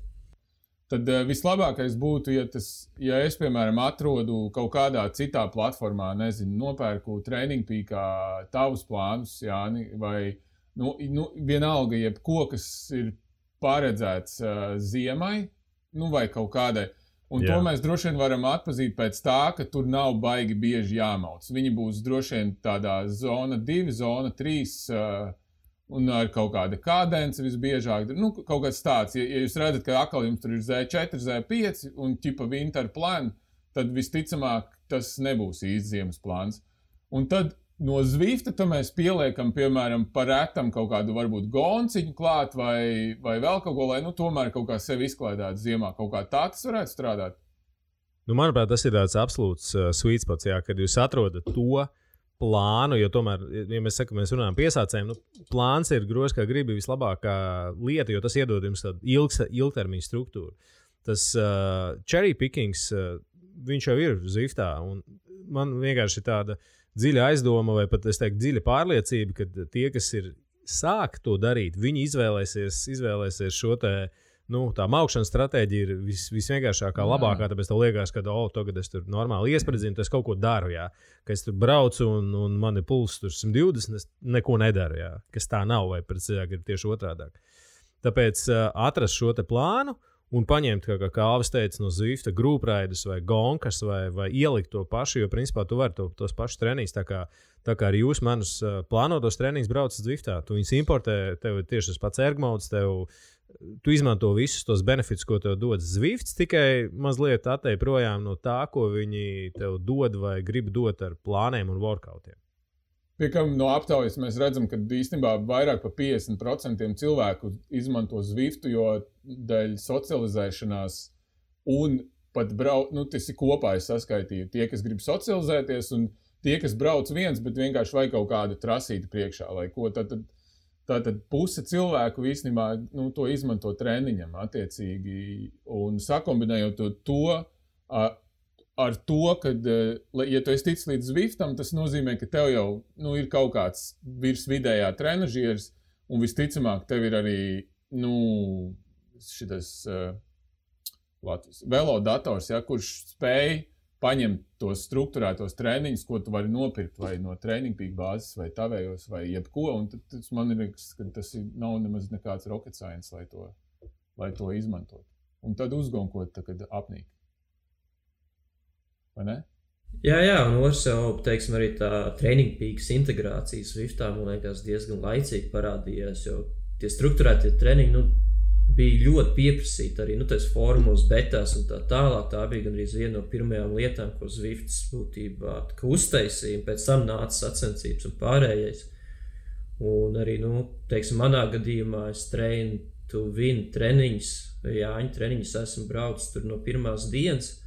Un tādā ziņā, tad, kad Zwift konts ir nosinhronizēts ar tavu Training Peaks kontu, tad viss tas, ko Jānis tev, teiksim, ielicis Training Peakos, automātiski parādās pie Zwift workoutiem. Līdz ar to, tur arī tās, ka tu vienkārši uzklišķini, sākot un brauc savu treniņu tur, liek nedomājot par to. Man liekas, nezinu, mēs te runājam arī dažiem zviedru kantoriem, un tā ir vairāk. Runāt, teiksim, par zviedriem, teiksim, tādiem arī iesācējiem, tā viņiem ir diezgan daudz grupu braucienu vai grupu treniņu, tā kā strukturēt treniņu. Tas ir iespējams arī kaut kas, par ko mēs varam padomāt, kā publiski strukturētie treniņi iesācējiem vai kaut kā tā.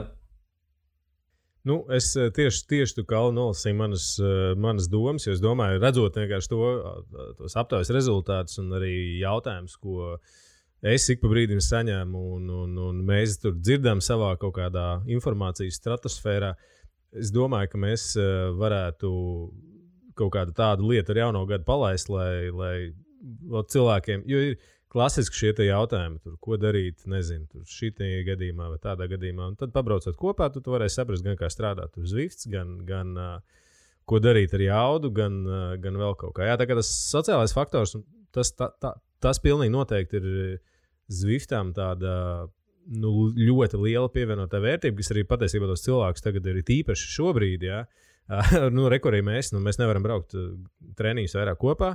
Mēs to varam darīt tagad Zwiftā. Tur ieslēdzam klāt Zoom vai kaut kādu citu čatu opciju, un tad tu vari braukt, redzēt savu avatāru tur un runāties dzīvē, kas tev patiesībā, pietuvina tai sajūtai, kas tev būtu tad, ja tu brauktu kopā. Jā. Vienīgā noslēdzot pa tiem treniņu plāniem, mēs izzinājām, kas ir labākā opcija. Vēl viena lieta, kas jāņem vērā, kad Zwifts ir tikai par un ap riteni. Un mēs pirmajā šīs sezonas podkāstā daudz runājām par to, ka īstenībā tās lietas no riteņa ir, es teiktu, īpaši iesācējiem, pat neiesācējiem, visiem ir tikpat svarīgas kā tas, ko tu dari uz riteņa. Jums jāpatur prātā, ka, protams, ka Zwifts gribēs, lai jūs braucat vairāk, ilgāk un tā tālāk. Un tas ir forši, tas ir tas, kā viņš ir arī jāizmanto, bet ir kaut kāda brīža tomēr, kad mums jāvelta tā uzmanība gan spēka vingrinājumiem, gan vingrošanai, gan staipīties, atcildoties un tā tālāk. Ja, jo, ja jums ir īpaši, ja jūs sākat braukt, ja, tas ritenis jūs padarīs, es neteikšu nepareizus, iespējamās problēmas, kas jums ir, viņas ekstrapolēsies braucot pietiekami daudz indorā riteni. Indorā braucot jūs esat statisks, daudz statiskāks nekā braucot ārā, un tad jebkuras problēmas ar cēli, ar muguru, ar pleciem, vēl kaut kur viņas uzreiz lien ārā tā kā momentāli gandrīz. Ja, līdz ar to tas, ko es ļoti silti ieteiktu, ir neaizmirst šīs te pārējās lietas. Ja. Pavingrot, pastaipīties, paskriet varbūt ar ziemu arī tomēr un kaut kā dažādot to savu treniņu procesu. Cik tu ieteiktu sēdēt uz trenižieru reizes nedēļā? Tā optimāli. Skaidrs, ka arī iedod kaut kādu tuvojoties tam, droši vien decembra reizes nedēļā atšķirās no marta reizēm. Jā, protams. Tagad tāds mans wishful thinking ir 2-3 reizes nedēļā tu brauc trenižieru. Tad pa nedēļai es varētu pateikt, tu apmēram 1-2 reizes nedēļā pavingro vai 1-2 dienas, jā. Ko starp citu mēs mūsu gadījumā ļoti forši apvienojam ar tiem, kuriem trenižieri, tie, kur tu vari darīt, jā. Tu pabeidz vingrot un atsildies uz trenižieru vai iesildies uz trenižieru. Un tas tev to kopējo treniņu laiku pastiep mazliet garāk, tu esi dabūjis tā kā vienā dienā abas labas lietas, ja tu esi mazliet atgādinājis ķermenim, kā ir griezt pedāļus un izdarījis tās pārējās lietas no riteņa, kas tev ir super svarīgas pēc tam vasarā. Tad tev ir dezignēti 2 treniņi uz velo, un tās, trenižieru zāle šobrīd ir tas baigais topiks, tur viņu vajadzētu iestarpināt kaut kur iekšā, viņai obligāti vajadzētu būt. Vai nu tas ir weekends, vai nu weekendā tu brauc ārā kaut ko, kamēr tas ir iespējams, jā, garāku, ilgāku, vai iestaigāties. Tā kā man kā trenerim, man nav tāds kaut kāds reliģisks pārliecības, ka obligāti tev ir jābrauc tur daudz. Es teiktu tā, ja tu gribi braukt labi, tev ir jābrauc, bez tā tu nevari pilnīgi noteikti, jo ja tu visu ziemu tur skrien, slēpo un vingro, tu vasarā kļūsi labāks, bet margināli. Ja? Tas ritenis tomēr ir baigā štēle, un tas trenižieris tev iedod, tā kā Kaspars teica, tur ērti, viegli uzkāpt uz viņu stundu. Super, ja? Tas ir īstenībā tādam impulsam tas, kas tev ir vajadzīgs ziemā. Un pēc tam, tagad nāk tur jaunais gads, tur februāris, marts, tā tālāk, ja? Tad šie treniņu apjoms indorā visticamāk, viņš palielinās, tāpēc, ka tu vienkārši vairāk vajag braukt riteni, ja? Un mazāk samazinās kaut kādas skriešanas, vēl kaut kas. Ja? Tā kā 2-3 reizes nedēļā ir ļoti labs ballparks, kas iekrīt patiesībā kaut kur tajā zemākajā grupā, kas mums ir, bet bieži vien redzēt, tas ir baigā atkarīgs no tāda personīgā, kā lai pasaka, veida, kā tu vari braukt rītā. Ja tu vari braukt rīta treniņu, no rīta izbraukt treniņu un vakarā paskriet, super, ja? Tad tev tas treniņu laiks un biežums palielinās. Bet tā, in general, es teiktu, 2-3 reizes nedēļā, ja jūs darat kaut kādas citas lietas, ir ļoti labi, un tā tam arī vajadzētu būt šobrīd. Ja jūs tikai braucat riteni, sākat domāt, kā pavingrot, kā pastaipīties un padarīt vēl kaut kādas citas lietas, jo tas arī nav labi ilgtermiņā. Jep. Kaut kā apaļojamies ar kaut kādu padomu vēl, un jo mēs jau atkal esam jau. Mums visiem patīk runāt. Mums līdz Rogana līmenim vēl tālu, bet apaļosimies. Viena lieta, ko es gribēju pateikt vai pieskarties, tas ir par Zwiftu, bet ārpus tādiem iesācēju topika mazliet par Zwift racing vai e-racingu. Un e-racing šobrīd ir Zwift racings. Gandrīz, es teiktu, jo pasaules čempionāts notiks Zwiftā, jā. Un tas vēlreiz, es saku, mēs tā kā Zwift mums nemaksā par to, ka mēs izmantojam viņu vārdu. Diemžēl nē, jā, bet viņi vienkārši ir vispopulārākā platforma. Tur tā kā no way around it. Lūk, tāpēc tas, ko es gribēju pateikt, ir tā ir atsevišķa niša riteņbraukšanā. Objektīvā realitāte ir tāda, ka mums jāpieņem, ka tikko notiek arī pasaules čempionāts. Un viņš būs katru gadu, un tas paliks vien populārāk. Un mēs ar Kalvu vēl pirms šīs epizodes kaut kad runājām, kad arī es, tad, kad viņš sāk braukt, es biju diezgan tāds skeptisks par to. Es teicu, jā, forši, pabraukājos tur avatars, jā. Šobrīd pilnīgi noteikti es savu viedokli mainījis. Es Zwiftu redzu kā ļoti labu veidu, kā to integrēt tādā kvalitatīvā treniņa procesā. Un viņš noteikti kļūs populārāks. Un es domāju, arī Kaspar, tu pēc gada mēs visi brauksim ziemās treniņus tur kopā. Un tā tehnoloģija mūs baigi advancē šajā sfērā. Tas, kur es redzu vēl joprojām tādu milzīgu gapu, un es neredzu veidu, kā viņš šobrīd pazudīs, ir tas, ka riteņbraukšana klasiskā un šis e-sports ir pilnīgi divas dažādas disciplīnas, ko patiesībā arī pierāda šī pasaules čempionāta rezultāti. Tiem, kas nezina, vīriešiem uzvarēja Džeks, kurš ir airētājs. Ja? Airētājs, jā. Līdz ar to argumenti par to, kad kā lai pareizi pasaka, ka tas, kas notiek Zwiftā, ir ļoti pārnesams uz reālo dzīvi, tā nav. Es diezgan esmu pārliecināts, ja viņš varbūt tās būtu tik spēcīgs, un visticamāk viņš ir, es nenoliedzu viņa fizioloģiskās spējas, viņš ir bija vislabākais, viņi sacentās godīgā cīņā, bet tādu klasisku pasaules čempionātu vai pat grupas braucienu, viņš atbraukt varbūt tās ar pirmo pačku, bet viņš noteikti nebūtu tas, kurš cīnītos par uzvaru. Ja? Jo riteņbraukšana ir daudz vairāk kā tikai tas, ko jūs varat izdarīt uz trenižieru. Un šis spēles faktors ar visiem power-upiem, par ko mēs nepieminējām, un tām lietām viņš to padara pavisam savādāk. Ja? Un Zwifts ir tikai par vatiem uz kilogramu un par jūsu elektroniski izmērāmiem cipariem. Un te arī ir būtiski pieminēt, kad ir bijuši gadījumi. Pagājušo gadu notika, manuprāt, tas bija tā kā neoficiāls, tas bija oficiālais Britu čempionāts e-sportā. Džeku, kas uzvarēja, pēc tam diskvalificēja par tronbaiku izmantošanu. Jā, tā vēsture īstenībā tam ir. Viņš smelcās, lai tiktu pie tronbaika. Viņš izmantoja botu vai ko. Būtībā tu palaidi kompu, lai dod vats un riņķo, kamēr tu savāc tos augstummetrus. Līdz ar to viņš nebija pats braucis, lai tiktu pie tā riteņa. Jā, precīzi. Tāpēc ir jāpieņem to, un tādiem žēl ir realitāte, ka tie no jums, kas piedalīsies sacensībās, jums ir jāpatur prātā, ka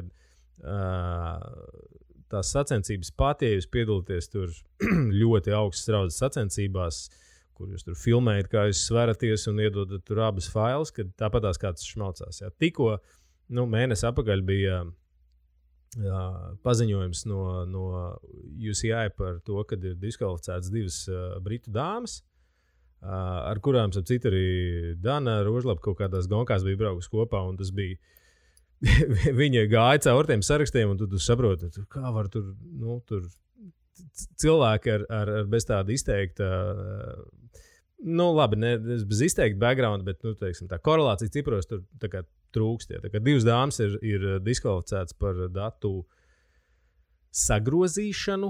Es neiegrimšu detaļās, bet jā, tā tas ir. To cilvēki dara. Vēl joprojām ir iespēja, principā, kad jūs braucat ar kādu, pat sacensībās, jā, ka kāds izmanto elektroriteni. Jo, ja jums elektromotoriņš ir stāv, piemēram, uz klaņiem, un jaudu jūs mērat tur tā kā, vai šis te jaudas, šis motoriņš ir pirms jaudas mērītāji, tad viss ir legit, jā, tu tur griez 400 vatus un brauca pulsu 130. Tāpēc es ļoti ieteiktu nemērīt vai nemēģināt samērīt šīs divas lietas. Jā. E-sports un klasiskā riteņbraukšana tomēr ir divas dažādas lietas. Nu, es vienkārši ieteiktu izmantojiet elektronisko riteņbraukšanu, lai sagatavotos reālai riteņbraukšanai un vienkārši baudiet braukšanu ar riteni. Come on! Mēģināt nočītot svaru vai vēl kaut kādu figņu, lai uzvarētu vai būtu par 50 vietām ātrāk kaut kādā elektroniskā avatāru spēlē. Nu, es domāju, jā, tu...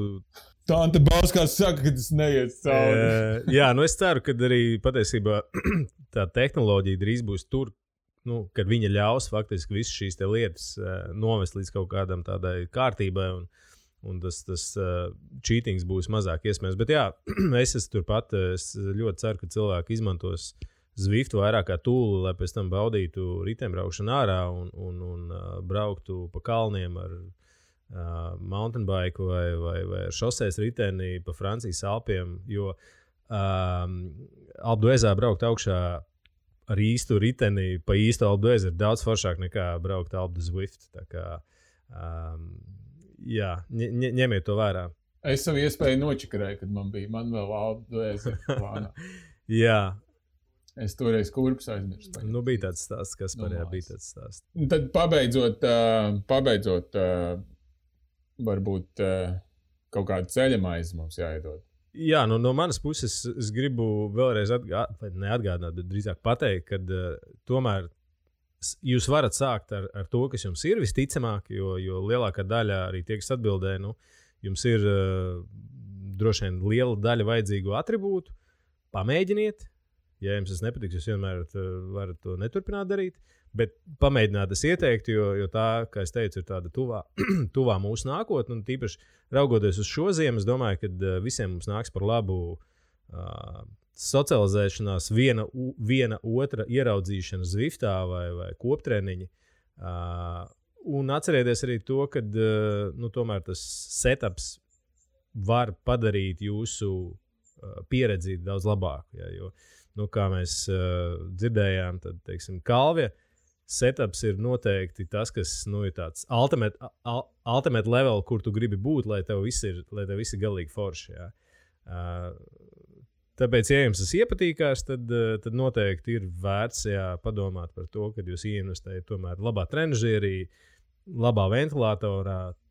Tās visas lietas kalpo baigi ilgo laiku, un tu viņu nopirksi tur uz 3-4 gadiem. Viņi vecāki īpaši nepaliek, un sliktāki īpaši arī nepaliek. Ja īpaši jūs nopērkat pietiekami labas lietas. Tā kā, jā, es ceru, ka mēs visi varēsim drīz tikties Zwiftā kādā grupas braucienā. Jā, un es arī par cenām un tā, jo, teiksim, man ir pirmās paudzes kickers, nu jā, man liekas, viņam būs 5 gadi, un es pat neredzu vēl, ka viņš taisītos man izdzist līdz ar to. Nu, tas arī nav tā, ka tā investīcija ir varbūt tur gadu ilga vai kā. Un man liekas, es pareizi atceros aptaujā, mums bija apmēram 5. daļa cilvēku teica, ka drusciņi atbaida arī tā IT daļa, ja, kā tur saslēgt un visu to. Un es teiktu, ka tur arī varbūt nevajag tā uzreiz arī, ja pirmā reizē tur, es nezinu, kaut kā to sensoru jums neatrod, vai jums tur kaut kā dropout Zwiftā ir, ka, nu, arī tur iedot varbūt vairāk laika, jo, nu, man arī vienmēr ir kaut kāds problēmas bijuši. Ir bijuši arī uz vienas rokas pirkstiem varbūt saskaitāms reizes, ka es tur esmu pusstundu nočakarējies un beigās nokāps. Nenobraucot, jo, nu, tur kaut kas, nezinu, tādā dienā neslēdzās.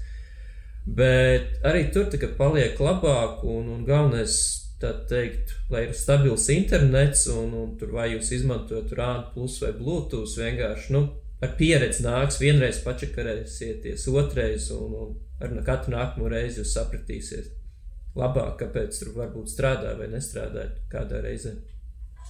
Tā kā viss elektroniskais, tas prasa kaut kādu laiku, lai to visu setapotu un lai pēc tam to ātri un efektīvi izmantot. Jā. Tā kā tas noteikti. Es nedomāju, ka tam vajadzētu būt kā iemeslam, kāpēc jums to nemēģināt. Jā. Tā kā tā, paldies visiem. Mēs noteikti publicēsim anketas rezultātus kaut kur mūsu sociālajos tīklos. Ja ir kaut kādi jautājumi, uz kuriem mēs neesam atbildējuši, ja jūs gribat vairāk zināt par sacensībām, es nezinu par kur ir mūsu ilgtermiņa Zwift lietotājs un in-house eksperts Kalvis, kurš būs gatavs atbildēt uz jautājumiem, rakstiet mums par plāniem, par treniņiem, par setupiem. Un nākošajās epizodēs mēs centīsimies to atbildēt, jo es tiešām esmu pārliecināts, ka līdzīgi kā ar jaudas mērītājiem, arī Zwiftu vai līdzīgu platformu mēs visi neizbēgam pēc pāris gadiem lietosim pilnīgi noteikti. Ja? Un tā būs tāda norma, kurā mēs būsim iestūrējuši. Ja? Tā kā, tur arī tiksimies pēc pāris gadiem vai jau turpmākās pāris nedēļās. Paldies visiem! Sūtiet atkal bučus Kasparam, kas bija ļoti priecīgs par daudz bučām. Sekojiet Kalvim Stravā, sekojiet Kalvim Zwiftā. Viņš ir ritīgi foršs čalis un Kalvs dzīvo Zviedrijā, tāpēc jūs redzēsiet daudz bildes arī ne no Latvijas, kas ir forši. Liekiet mums 5 zvaigznes, rakstiet, par ko mums vajag pastāstīt. Ja es nesaku par citām zvaigznēm, ja man cits neinteresē. Mums vajag tikai 5 zvaigznes. Spotify. Pasakiet, vai gribat vairāk aptaujas, vairāk iesaistīties varbūt podcastu veidošanā. Jā, tā bija tāda ritīga īstenībā forša arī mūsu tāda atklāsme, kad ir tik daudz no jums, kas tomēr ir gatavi iedot kaut kādu inputu. Tas palīdz arī mums patiesībā to viedokli noformulēt vai redzēt lietas mazliet labāk. Tā kā paldies visiem. Paldies tev, Kalvi, ka atradi laiku. Tante Bauskā ņiskī paklon. Un tiekamies jau pavisam drīz, droši vien pēc pāris nedēļām nākušajā epizodē. Čau visiem! Čau, svīstat mazie rupcīši. Čau.